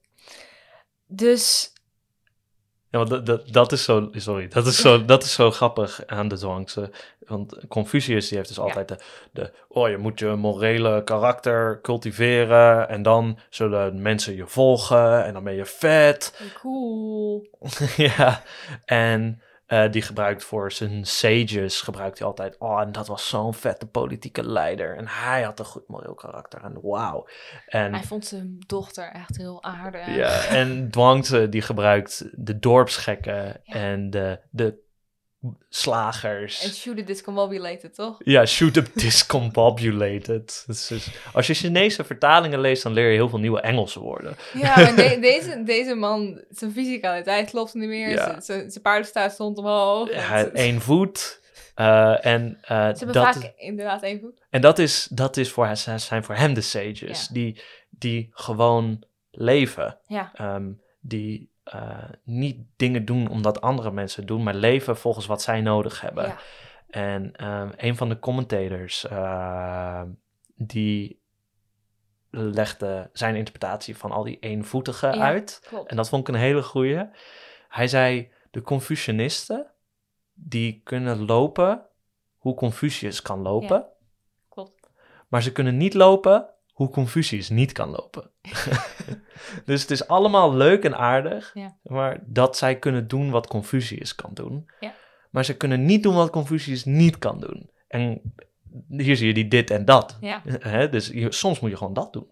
Ja. Maar dat kunnen ze niet. Nee. En dat kunnen precies die mensen met 1 voet wel. Want die mensen allebei. kunnen niet lopen hoe Confucius kan lopen. Ja. Dus ze kunnen wel lopen hoe die niet kan lopen. Precies. Ja. Nee, ik vind... hij gebruikt inderdaad heel veel voorbeelden van mensen die op allerlei manieren niet eruit zien of niet in de maatschappij worden geaccepteerd als over het algemeen als een normale persoon. Maar hij gebruikt ook op een gegeven moment zichzelf. Is dat echt vanuit noemt zichzelf zo Zhuangzi die ging slapen en droomde dat hij een vlinder was en toen werd hij wakker en was hij Zhuangzi, alleen wat was hij nou, de vlinder of de Zhuangzi? Ja, inderdaad. Hij droomde dat hij een vlinder was. Hij wordt wakker. Maar is hij nu de vlinder die droomt dat hij Zhuangzi is? Of was hij Zhuangzi die droomde dat hij een vlinder was? En hij is zo van... Eigenlijk is het een soort van heel raar spel van wie ben ik? Ja. En maakt eigenlijk niet uit. Nee, want dat is wat we net de hele tijd besproken hebben met dit en dat en identiteit. Ja, je moet je niet vasthouden aan die identiteit, want dan kan je niet meegaan met wat de situatie van je vraagt. Precies. Dus... En de situatie vraagt van hem dat hij dingen doet of niet. En dat is het. Maakt niet uit of hij aan het dromen is dat hij een vlinder is of aan het dromen is dat hij een Zhuangzi is. Ja. Dat heeft geen enkele relevantie hiervoor. Dus iedereen stop je actuele dromen of dit een simulatie is of niet. Ja, dus Descartes, zeg maar, waarom denk je zoveel na over wie je bent in plaats van doen wat de situatie van je vraagt? Ja, want weet je, als jij gewoon wilt weten wat je echt kan weten, waarom is dat relevant? Ja. Het werkt toch? Of Dus fuck Descartes, daar komt het eigenlijk op neer. Ik ben bang dat dit een terugkerend thema aan deze podcast gaat worden. Daarom hebben we Descartes gedaan, omdat we altijd kunnen zeggen, fuck Descartes. Nee, het originele idee was, hij was heel belangrijk vroeger. We gaan er echt wel wat van leren. Nee, we hebben wel wat geleerd van deze man. Ja. En wat ik een interessant deel vond, waren de reacties op dood in dit boek. Het gaat heel erg over dus niet per se dit en dat, maar de fluctuatie tussen dingen en gewoon doen wat nodig is. En alles verandert. Ja, en een van de veranderingen is leven en dood. Dat is gewoon een verandering van energie, noemen ze het ooit. Ik weet niet of hij dat noemt. Nee. Ik weet niet of hij het zo noemt. Het is gewoon een verandering. En waarom vind je het zo erg? Ja, precies. In het 6e of 7e hoofdstuk haalt hij eigenlijk drie situaties erbij. Van mensen die sterven. Eerst zijn er 4 vrienden. En uiteindelijk sterft één. En dan hebben ze het over de dood. En ze zeiden van, ja, maar ik hou van mijn leven. Hoe kan ik niet van de dood houden? Dat hoort bij elkaar. Dat is één geheel. Ja, dus het is zo'n touw. Dus het is niet erg als ik doodga. Want dat hoort erbij. En niet per se dat hoort erbij. Maar dat is gewoon door een onderdeel van. En dan zijn er een paar mensen die een beetje raar gaan zingen op een begrafenis. En dat is ook zo van, wat voor blijdschap is dit? Ja, dat is heel grappig, want Confucius stuurt dus iemand... Hij neemt Confucius altijd in de zijk in dit boek. Dus de helft van de tijd als hij Confucius laat praten... dan laat hij hem gewoon Zhuangzi's eigen standpunten zeggen... waarmee hij zichzelf onderuit haalt. Ja. Maar dus Confucius stuurt dus iemand, een van zijn leerlingen... naar zo'n begrafenis toe. En daar zitten al die Taoïsten te zingen. En die Confucianist die heeft echt zoiets van... dit is niet proper, ze volgen niet de juiste rituelen. Ze zijn niet 3 jaar aan het rouwen. Waarom hebben ze het nou geen zin? Ja, precies. En dat is zo van... Aan de ene kant, ik vind party hebben tijdens de begrafenis prachtig. Aan de andere kant ben ik ook zo van... Dit is ook een reactie die je kan hebben als je zo bent van, het is allemaal deel van het geheel. Gewoon als je een grote party wil hebben en als dat is wat nodig is in de situatie, dan doe je dat. Ja. En de derde die hij gaf was iemand die op een begrafenis was. En hij had wel verdriet aan de buitenkant, maar hij voelde het niet in zijn hart. En dat ging er dus om dat hij ook mee moest gaan met zijn omgeving, omdat zijn omgeving erom vroeg dat hij ook ging rouwen zoals zij rouwden. Maar dat hij het niet per se voelde. Omdat dat niet per se zijn mening was over hoe het leven werkte. Ja. En dat is ook wel het is een beetje ook al ben jij het niet eens met hoe andere mensen denken. Je kan wel een soort van met ze meebewegen. Omdat dat nodig is in deze situatie. Dus ook al ben je zo alternatief en ben je zo van Zhuangzi, ja, beste wat er ooit gebeurd is. Dat betekent niet dat je dat aan iedereen hoeft verkondigen. En iedereen moet dwingen om jouw mening te volgen. Want dat is helemaal niet hoe het werkt. Je moet gewoon in situaties zitten en zo kijken van... Oké, zijn we nu allemaal verdrietig? Is dit een reden om verdrietig te zijn? Oké, dan ben ik ook verdrietig. Ja, in een van de latere hoofdstukken staat een anekdote dat iemand naar Zhuangzi gaat. En Zhuangzi's vrouw is net overleden. Ja. Dus hij wil hem condoleren. Ja. En hij verwacht een Zhuangzi in tranen aan te treffen. Maar Zhuangzi die zit voor zijn deur... op het trommel te spelen en vals te zingen. En hij vraagt van, wat is er? En hij vraagt dan, waarom zou ik rouwen? Zeg maar, rouwde ik toen mijn vrouw van baby naar kind ging? Ja. Rouwde ik toen ze van kind naar tiener ging? Nee. Rouwde ik toen ze van tiener naar volwassene ging? Nee, waarom zou ik rouwen dat ze van volwassen naar dood ging? Ja. Dat is zo'nzelfde transformatie volgens hem. Ik vind het wel een interessante mening, een interessante positie, omdat aan de ene kant er zijn heel veel dingen die je verliest als mensen doodgaan. Maar aan de andere kant, het helpt ook. En het komt overeen. Ik ben er soms een beetje conflicted over deze manier. Omdat ik niet weet of dat is hoe mensen werken. Ik denk dat het wel kan. Ja? Zhuangzi kon het waarschijnlijk. Zhuangzi kon het. Hij was een held. En ik denk gewoon dat het niet noodzakelijk een extreem realistisch doel is voor veel mensen. Maar ik denk ook niet dat een sage zijn een extreem realistisch doel is voor heel veel mensen in onze moderne tijd. Nee, zeker niet. Materialisme. Nee. Nee, zeker niet. Nee. Dus maar ik vind het wel ik vind het interessant. En interessant bedoel ik leuk. En goed om over na te denken. En een interessant... Ik weet niet wat woorden zijn op dit moment. Dus... Maar dat vond ik wel grappig om dood. Want we hebben ook een andere oude tekst die wij gelezen hebben. Waren de Stoïcijnen. En die hebben ook een hele... Niet per se... Die hebben ook een hele non-rouwende neiging jegens dood. Ja. En dat vind ik wel... Dat weet ik van meer dingen die in de oudheid gebeuren. Epicurus. Dat is... van Epicurus? Ja, van de Hedonistische school. Die was ook... Als ik er ben, is de dood er niet. En als de dood er niet is... Als de dood er is... Als ik er ben, is de dood er niet. En als de dood er is, ben ik er niet.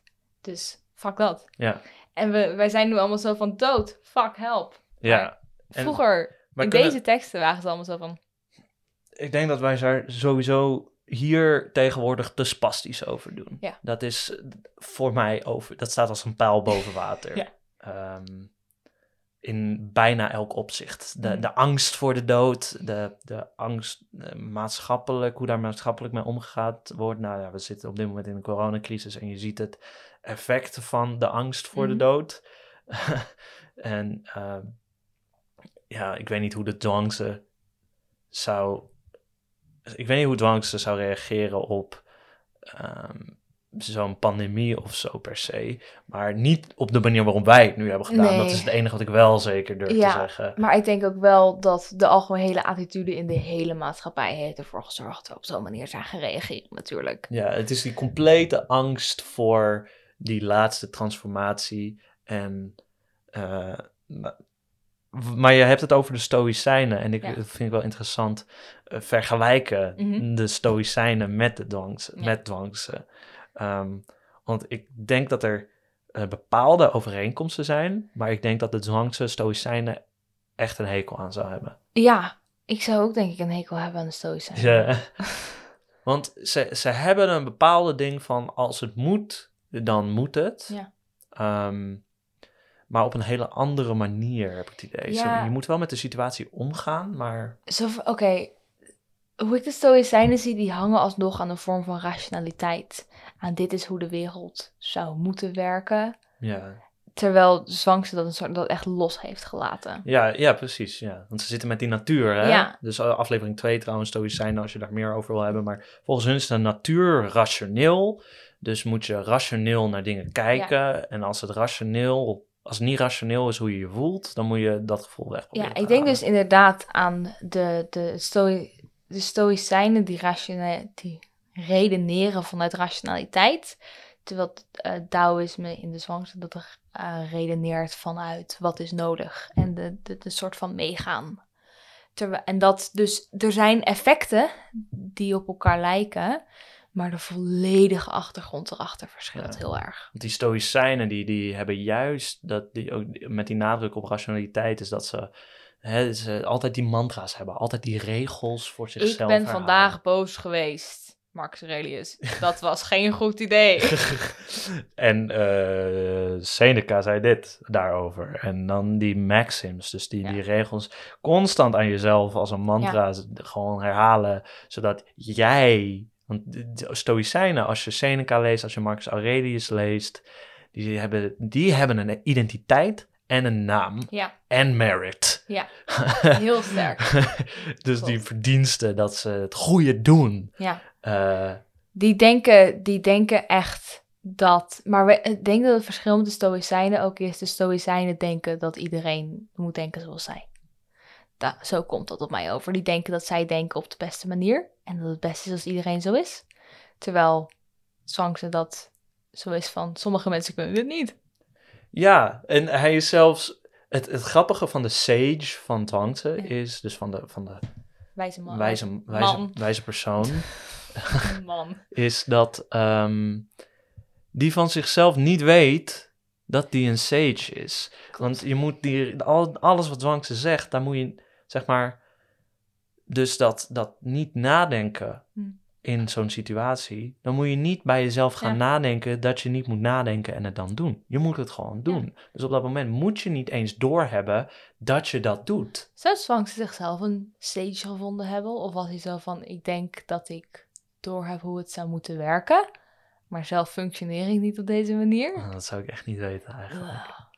Dit is een maar hij zou zichzelf niet een sage noemen. Nee, dat zou dus niet want doen. dan is het hele maar punt. Hij kan wel andere sages herkennen of beschrijven. Dus hij weet wel wat een sage is. Ja. Dat is namelijk iemand die een soort van de niet opgeschreven, maar wel bestaande... Hij wordt waarschijnlijk voor gek verklaard. Ja, waarschijnlijk. Maar het grappige is ook, hij heeft gewoon erkend dat de sage voor gek wordt verklaard. Dus hij heeft het gehangen aan iemand die voor gek wordt verklaard zou worden. Maar die worden alsnog heel erg geaccepteerd. Ja. Op een gegeven moment was er een hele lelijke man. En alle vrouwen zouden liever met hem getrouwd zijn dan met iemand anders. En alle mannen zouden het liefst bij hem in leerschappij van hem willen leren. En dat vind ik zo mooi. Dat het zo is van, jij denkt wel dat deze mensen niet passen binnen alles wat wij willen van mensen. Maar kijk eens hoe leuk iedereen het vindt. Ja, precies. Hij is lelijk, maar omdat hij zo weet of zo doet wat in elke situatie nodig is, vindt iedereen hem fucking vet.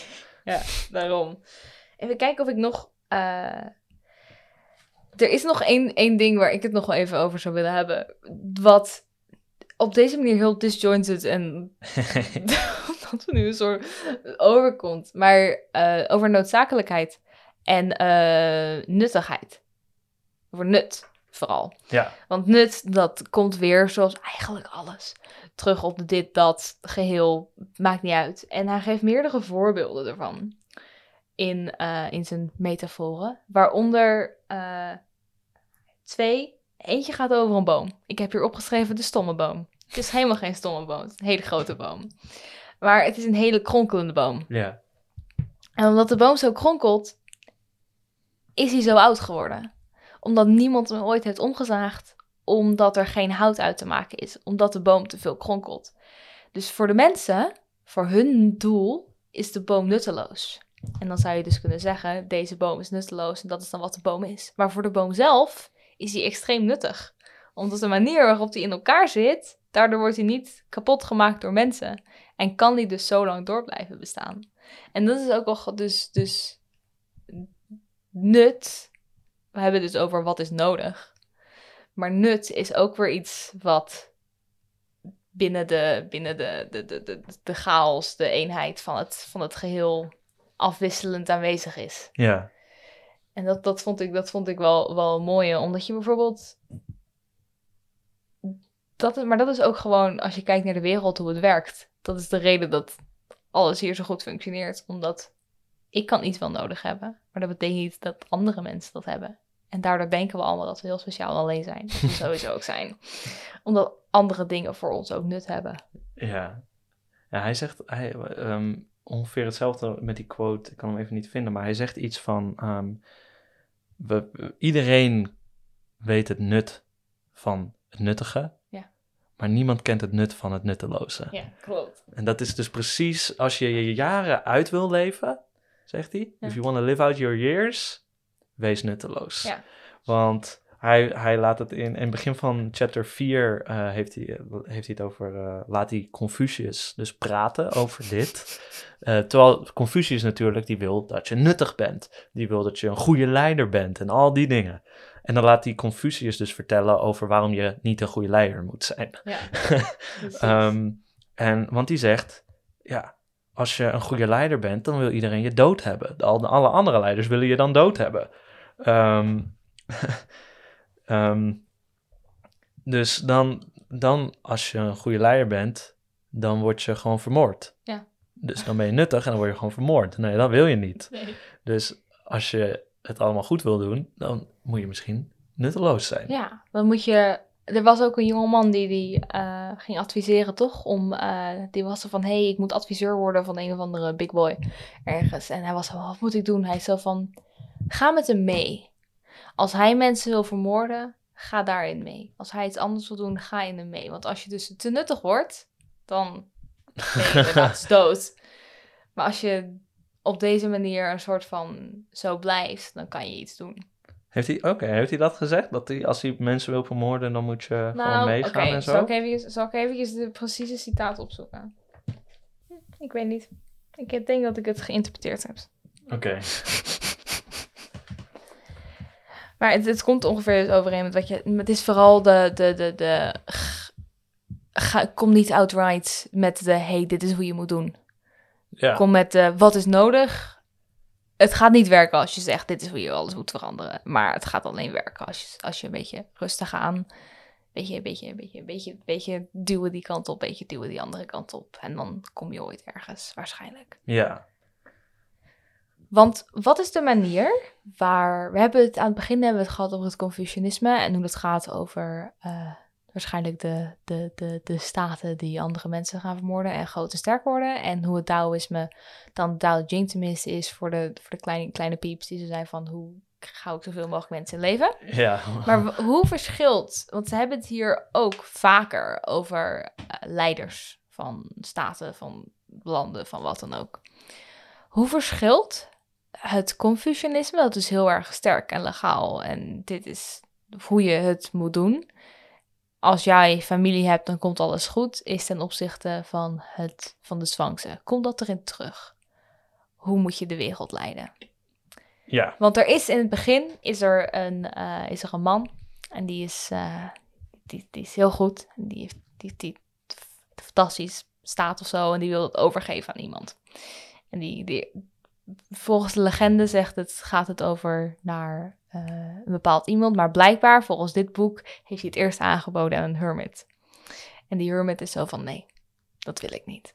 Want dat is niet, nee, dat kan niet. Dat is niet hoe het werkt. Dus daar zien we een soort van de big boy wijze. Die zijn zo van, ik ga geen land leiden.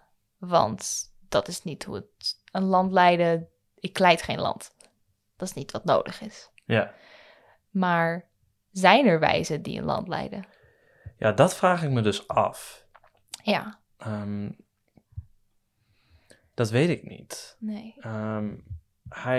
En dat zijn dus, dit is een van de vragen waar ik zelf ook mee zit. En ook hoofdstuk 7 Ja. Gaat over lijden en leiderschap. Hoofdstuk 7 is een soort van, kwam mij een soort van over als een conclusie. When a clear-sighted sovereign rules, his achievements cover all the world, but they seem not to come from himself. He transforms all these things, and yet people do not rely upon him. There is something unnamable about him that allows all creatures to delight in themselves. He establishes his footing in the unfathomable and roams where nothing at all exists. En dat is Dat is de sage. Dus er kan... dit is 7-5, 7-6. Dus er kan, denk ik... Uit Leiden zegt hij dus... er kan een clear-sighted sovereign rulen. Ja. Maar de mensen... relyen dan niet op hem. Nee. En het lijkt alsof hij niks doet. En dat het niet uit hem komt, maar het is er wel. En... Ja, het is een soort van als je doet wat nodig is, dan komt het goed in een land. Omdat de mensen zo zijn van, dit is nodig.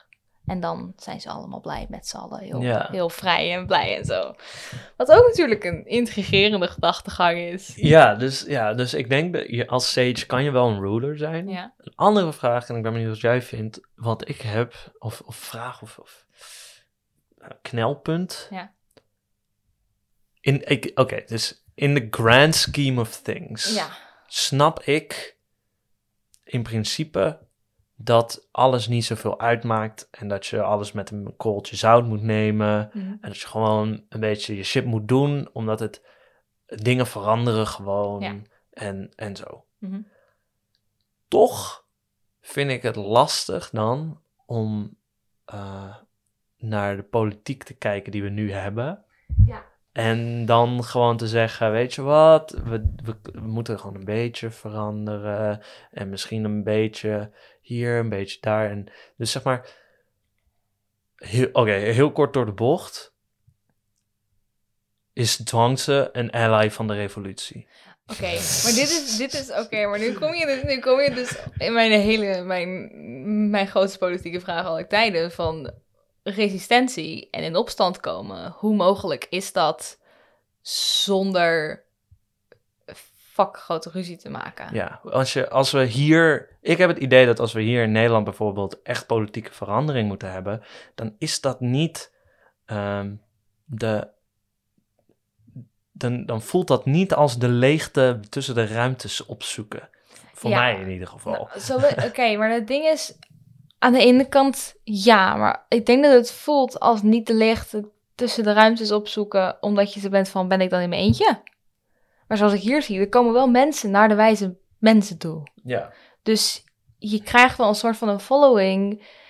Ik ben er wel zelf van overtuigd dat een soort van een constructieve, relatief vreedzame verandering beter is dan een revolutie die alles op de kop gooit. Ja. Omdat dat gewoon veel beter staande houdt. En ik denk dat dit daar wel een goed beginpunt van kan zijn. Ja, dus dat zou meer een Gandhi-approach zijn. Ik weet niet of Gandhi was volgens mij niet per se een goede man. Ja, daar weet ik niet zoveel over. Ik weet alleen de peaceful resistance. De Salt die March, ze dat hij met zout ging wandelen. Ja, heel veel mensen gingen dood. Zeg maar, daar heeft hij geen geweld gebruikt. En misschien is dat zo'n vorm van, zeg maar, die leegtes opzoeken en daar gewoon gaan zitten. Ja, ik denk aan de ene kant dat leegtes opzoeken niet per se geweldloosheid hoeft te betekenen. Nee.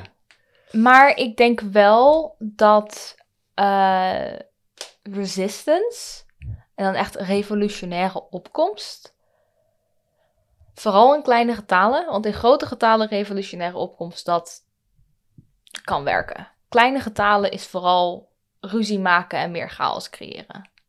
En ik denk dat als je met een kleinere groep bent, is dit soort verandering beter.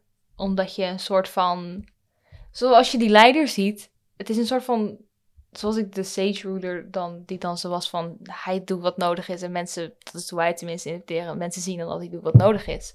Als je zo'n groep mensen hebt die een soort van in opkomst komen en die maar dat doen op een manier van, dit is wat nodig is. Als je dat kan laten zien, dan is verandering logischer dan als je denkt van, als het veel oppositioneler is.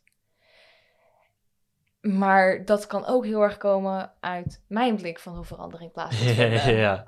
En, snap je? Want ik denk inderdaad dat het probleem is, we zijn zoveel verder en de wereld is zoveel veranderd dan 2400 jaar geleden? Ja, zoiets. Volgens mij is het zo'n 400 voor Christus geschreven. Dan quote me on that, maar zoiets. Ja, dus lang in de tijd. Maar dat is zo lang geleden. En de wereld was op een bepaalde manier kleiner.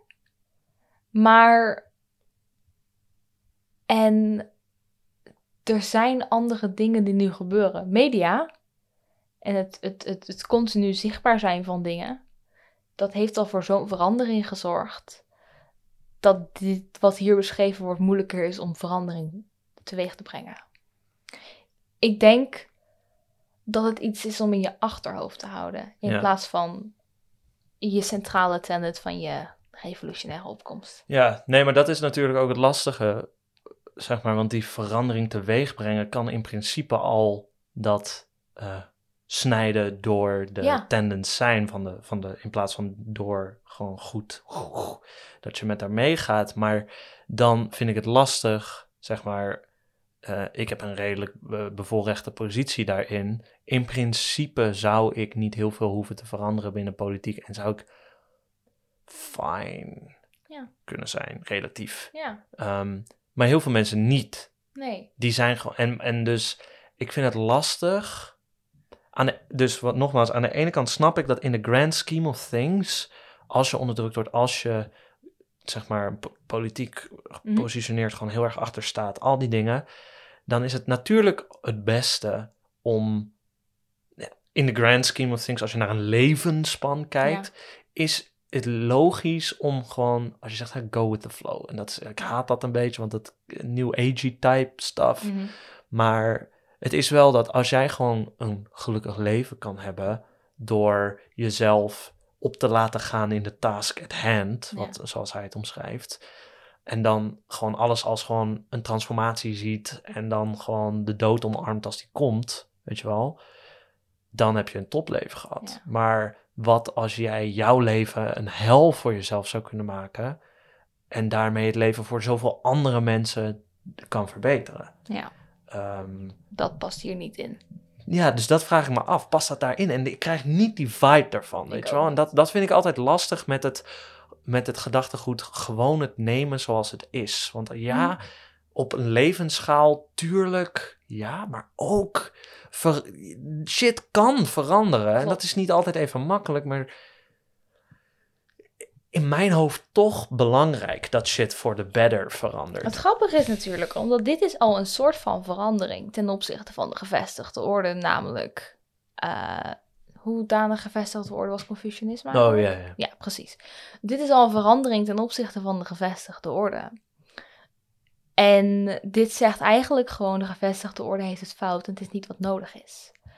En de manier waarop ze die verandering teweeg brengen is inderdaad relatief langzaam. Dus ik denk dat verandering mogelijk is hiermee, omdat nodig, maar dat het inderdaad niet op individueel gebied gaat.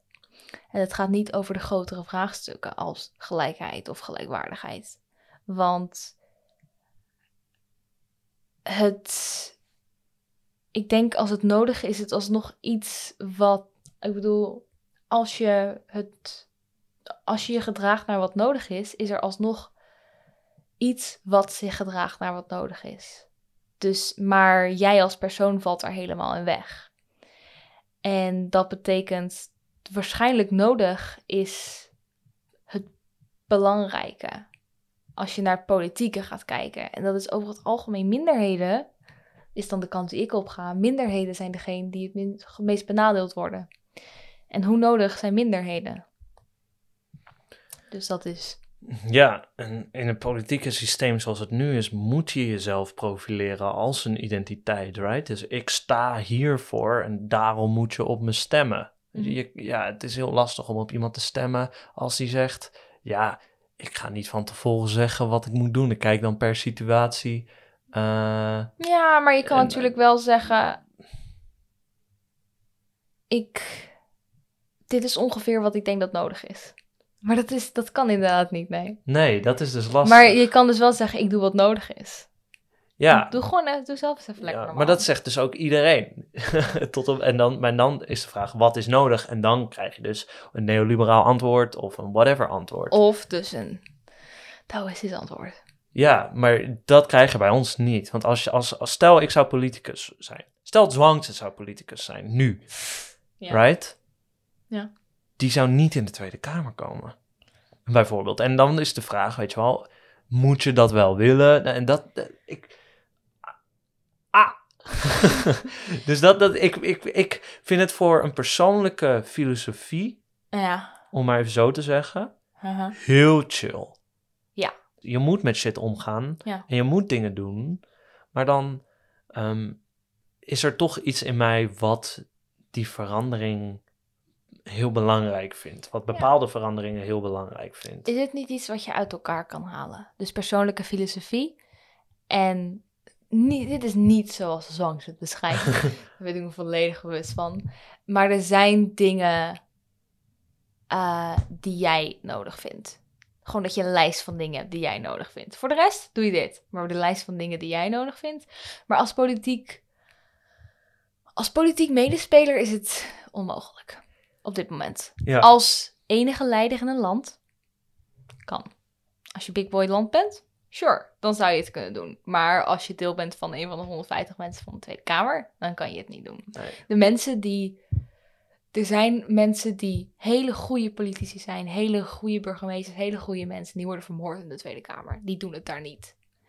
En dat komt gewoon omdat ons politieke spel is gewoon slaan met woorden. Het is gebaseerd op het jezelf establishen als een bepaalde identiteit. Ja. Een namen krijgen, verdiensten hebben. Het zijn die dingen waar Zhuangzi allemaal van af wil. Jesse Klaver, Obama, is dat dezelfde persoon? Wie weet. Ja, ik bedoel, opgestrode mouwtjes en zo, weet je wel. Gewoon even geen stoptasdagen of whatever. Dat is jezelf profileren, right? En dat is op die drie dingen, dat is precies waar de Zhuangzi zegt, heel... Als je ver en ongebonden wil wandelen, dan, In het bos van de politiek. ja, dan moet je dat niet doen. Nee. Maar politiek gezien... Maar dan stemt niemand op je, want dan ben je er niet. Behalve als je de straat op gaat en vrienden maakt... en dan genoeg vrienden maakt om een zetel te krijgen. Ja, dat kan en dus wel. het kan... maar het is zo moeilijk voor te stellen. En misschien als Dwangse naar ons zou luisteren, zou die lachen of zo. Dat zou waarschijnlijk, dan zou hij echt denken, jullie hebben het niet begrepen. Nee, wij hebben het niet begrepen, omdat wij te vastzitten in de wereld, in wie wij zijn. We willen te graag dingen op een bepaalde manier hebben. Ja. En dat is juist wat hij niet per se wil. Ik denk dat het leven fijner is als je zo leeft. Ja. En ik denk dat wij onze naam, merit, identiteit niet kwijt willen raken om hier naartoe te gaan. Dus ik denk dat het te doen is om een sage te zijn. En als je dat bent, als je een wijs persoon bent, dat het dan niet meer uitmaakt wat er in de politiek gebeurt. Ja. Of we maken gewoon zoals Epicurus onze eigen tuin. Epicurus had een cult/tuin waar iedereen vrienden was met elkaar. Niet per se, maar het is een camping in Hazeswoude. En reclame? Wie weet. Ik ben er nooit geweest. Maar het is veel kleinschaliger. Of grootschalig, maar dan ben je de enige persoon die leider is. Ja. Dus we hebben kunnen concluderen... Zwankse, niet een geniale politieke filosofie in de 21ste eeuw. Wel. Ja, nee, kijk, nee. Ja, misschien is het zo geniaal dat wij gewoon niet dat wij bij niet kunnen. big brain genoeg zijn. Ja. Maar mijn ego is te groot daarvoor. Ja, maar dat is precies... dat ik niet big brain genoeg ben. Nee, maar kijk. Ik denk dat het een hele goede filosofie is.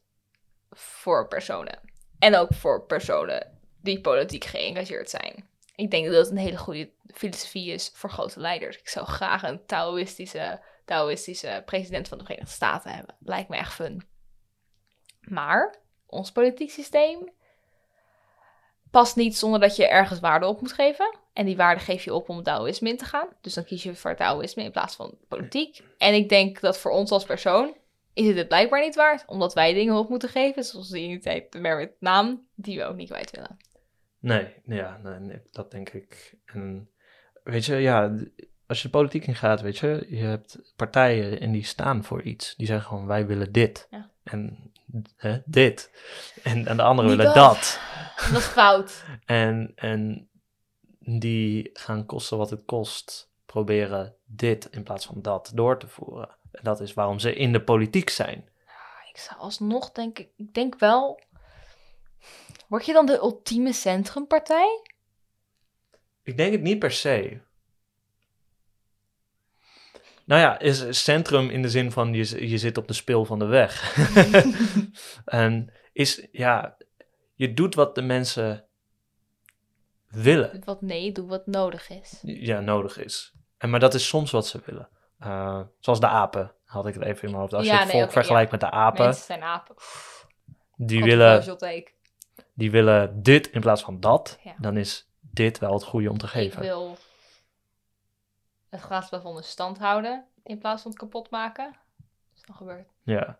Nu wil ik ook nog even zeggen dat zo'n politieke discussie en de dwangse dus niet compleet misplaatst is, omdat in principe Chinese filosofie zoveel voor de politiek is geschreven. Ja, zoals het het is niet van, jullie zijn nu spiritualiteit op politiek aan het plaatsen. Dat kan overduidelijk niet, maar ja. En ik denk ook wel dat het een goed idee is om te kijken van, ik heb niet genoeg kennis, dus ik geloof sowieso dat het toentertijd een geniaal idee was. En dat denk ik ook. Ik denk dat het namelijk, zoals we nu alsnog zien in deze discussie over politiek, dat het gewoon een relatief goed idee is. Maar dat onze wereld in Nederland op dit moment in 2021 op zo'n zodanige manier gevormd is,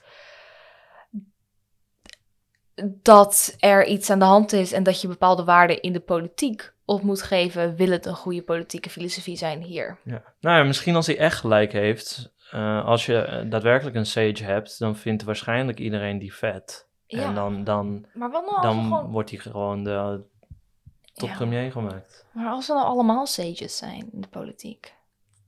Ja, dat zou natuurlijk de beste optie zijn. Ik denk dat we hangen denk ik gewoon te veel aan onze idealen. Ja, ik denk, misschien heeft hij wel gewoon gelijk dat als je het echt zou doen, als de Sage zou doen, dan zou shit misschien wel echt veranderen. Want Ja. overduidelijk verandert shit nu niet. Nee, maar ik denk ook als je het als een stage zou doen, dan zou je het ook oké vinden.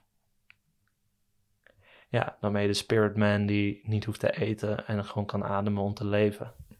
Ik wil wel eigenlijk blijven eten. Ja, maar dat is het probleem. Ja, oké. Ik denk dat het was.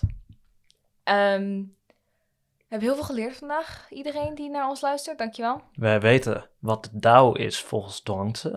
Nou ja, is. En als je dat volgt, dan heb je dus de capaciteit om het goede te doen. Dat is de.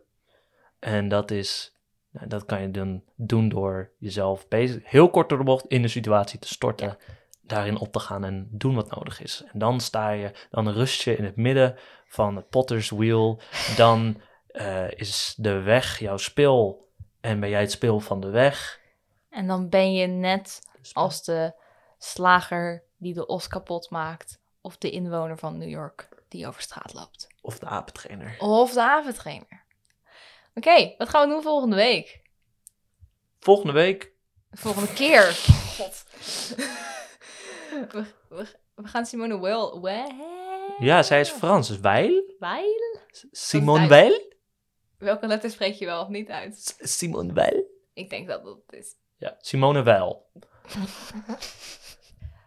We gaan een klein boekje lezen van Simone Weil. En waarin zijn beargumenteerd voor het afschaffen van alle politieke partijen. Wij dachten dat het leuk was omdat de volgende aflevering een week voor de verkiezingen uitkomt. Precies.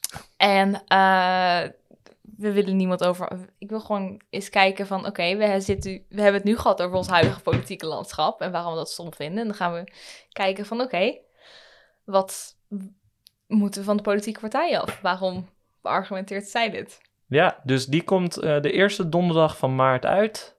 Kijk er naar uit. Ik ben benieuwd. Ik ook. Heel erg bedankt voor het luisteren. Volg ons op Instagram, Facebook. We staan op Apple Podcasts. Laat alsjeblieft een review daarachter. We hebben er al 2 met woorden. Volg ons op Spotify. Dat helpt ook heel erg. Ook op Apple Podcasts kan je ons ook volgen. Volg op YouTube. Als je vragen hebt over iets of opmerkingen. Slide into those DM's. Ja, DM ons. Post het op YouTube onder de aflevering. Daar kan je langere discussies hebben. Dan kunnen meer mensen het zien. Of op Facebook of whatever. Is helemaal leuk. Deel het met mensen die je denkt dat het ook interessant vinden of moeten weten. En heel erg bedankt voor het luisteren. Tot volgende keer. Tot volgende keer. Party in the USA.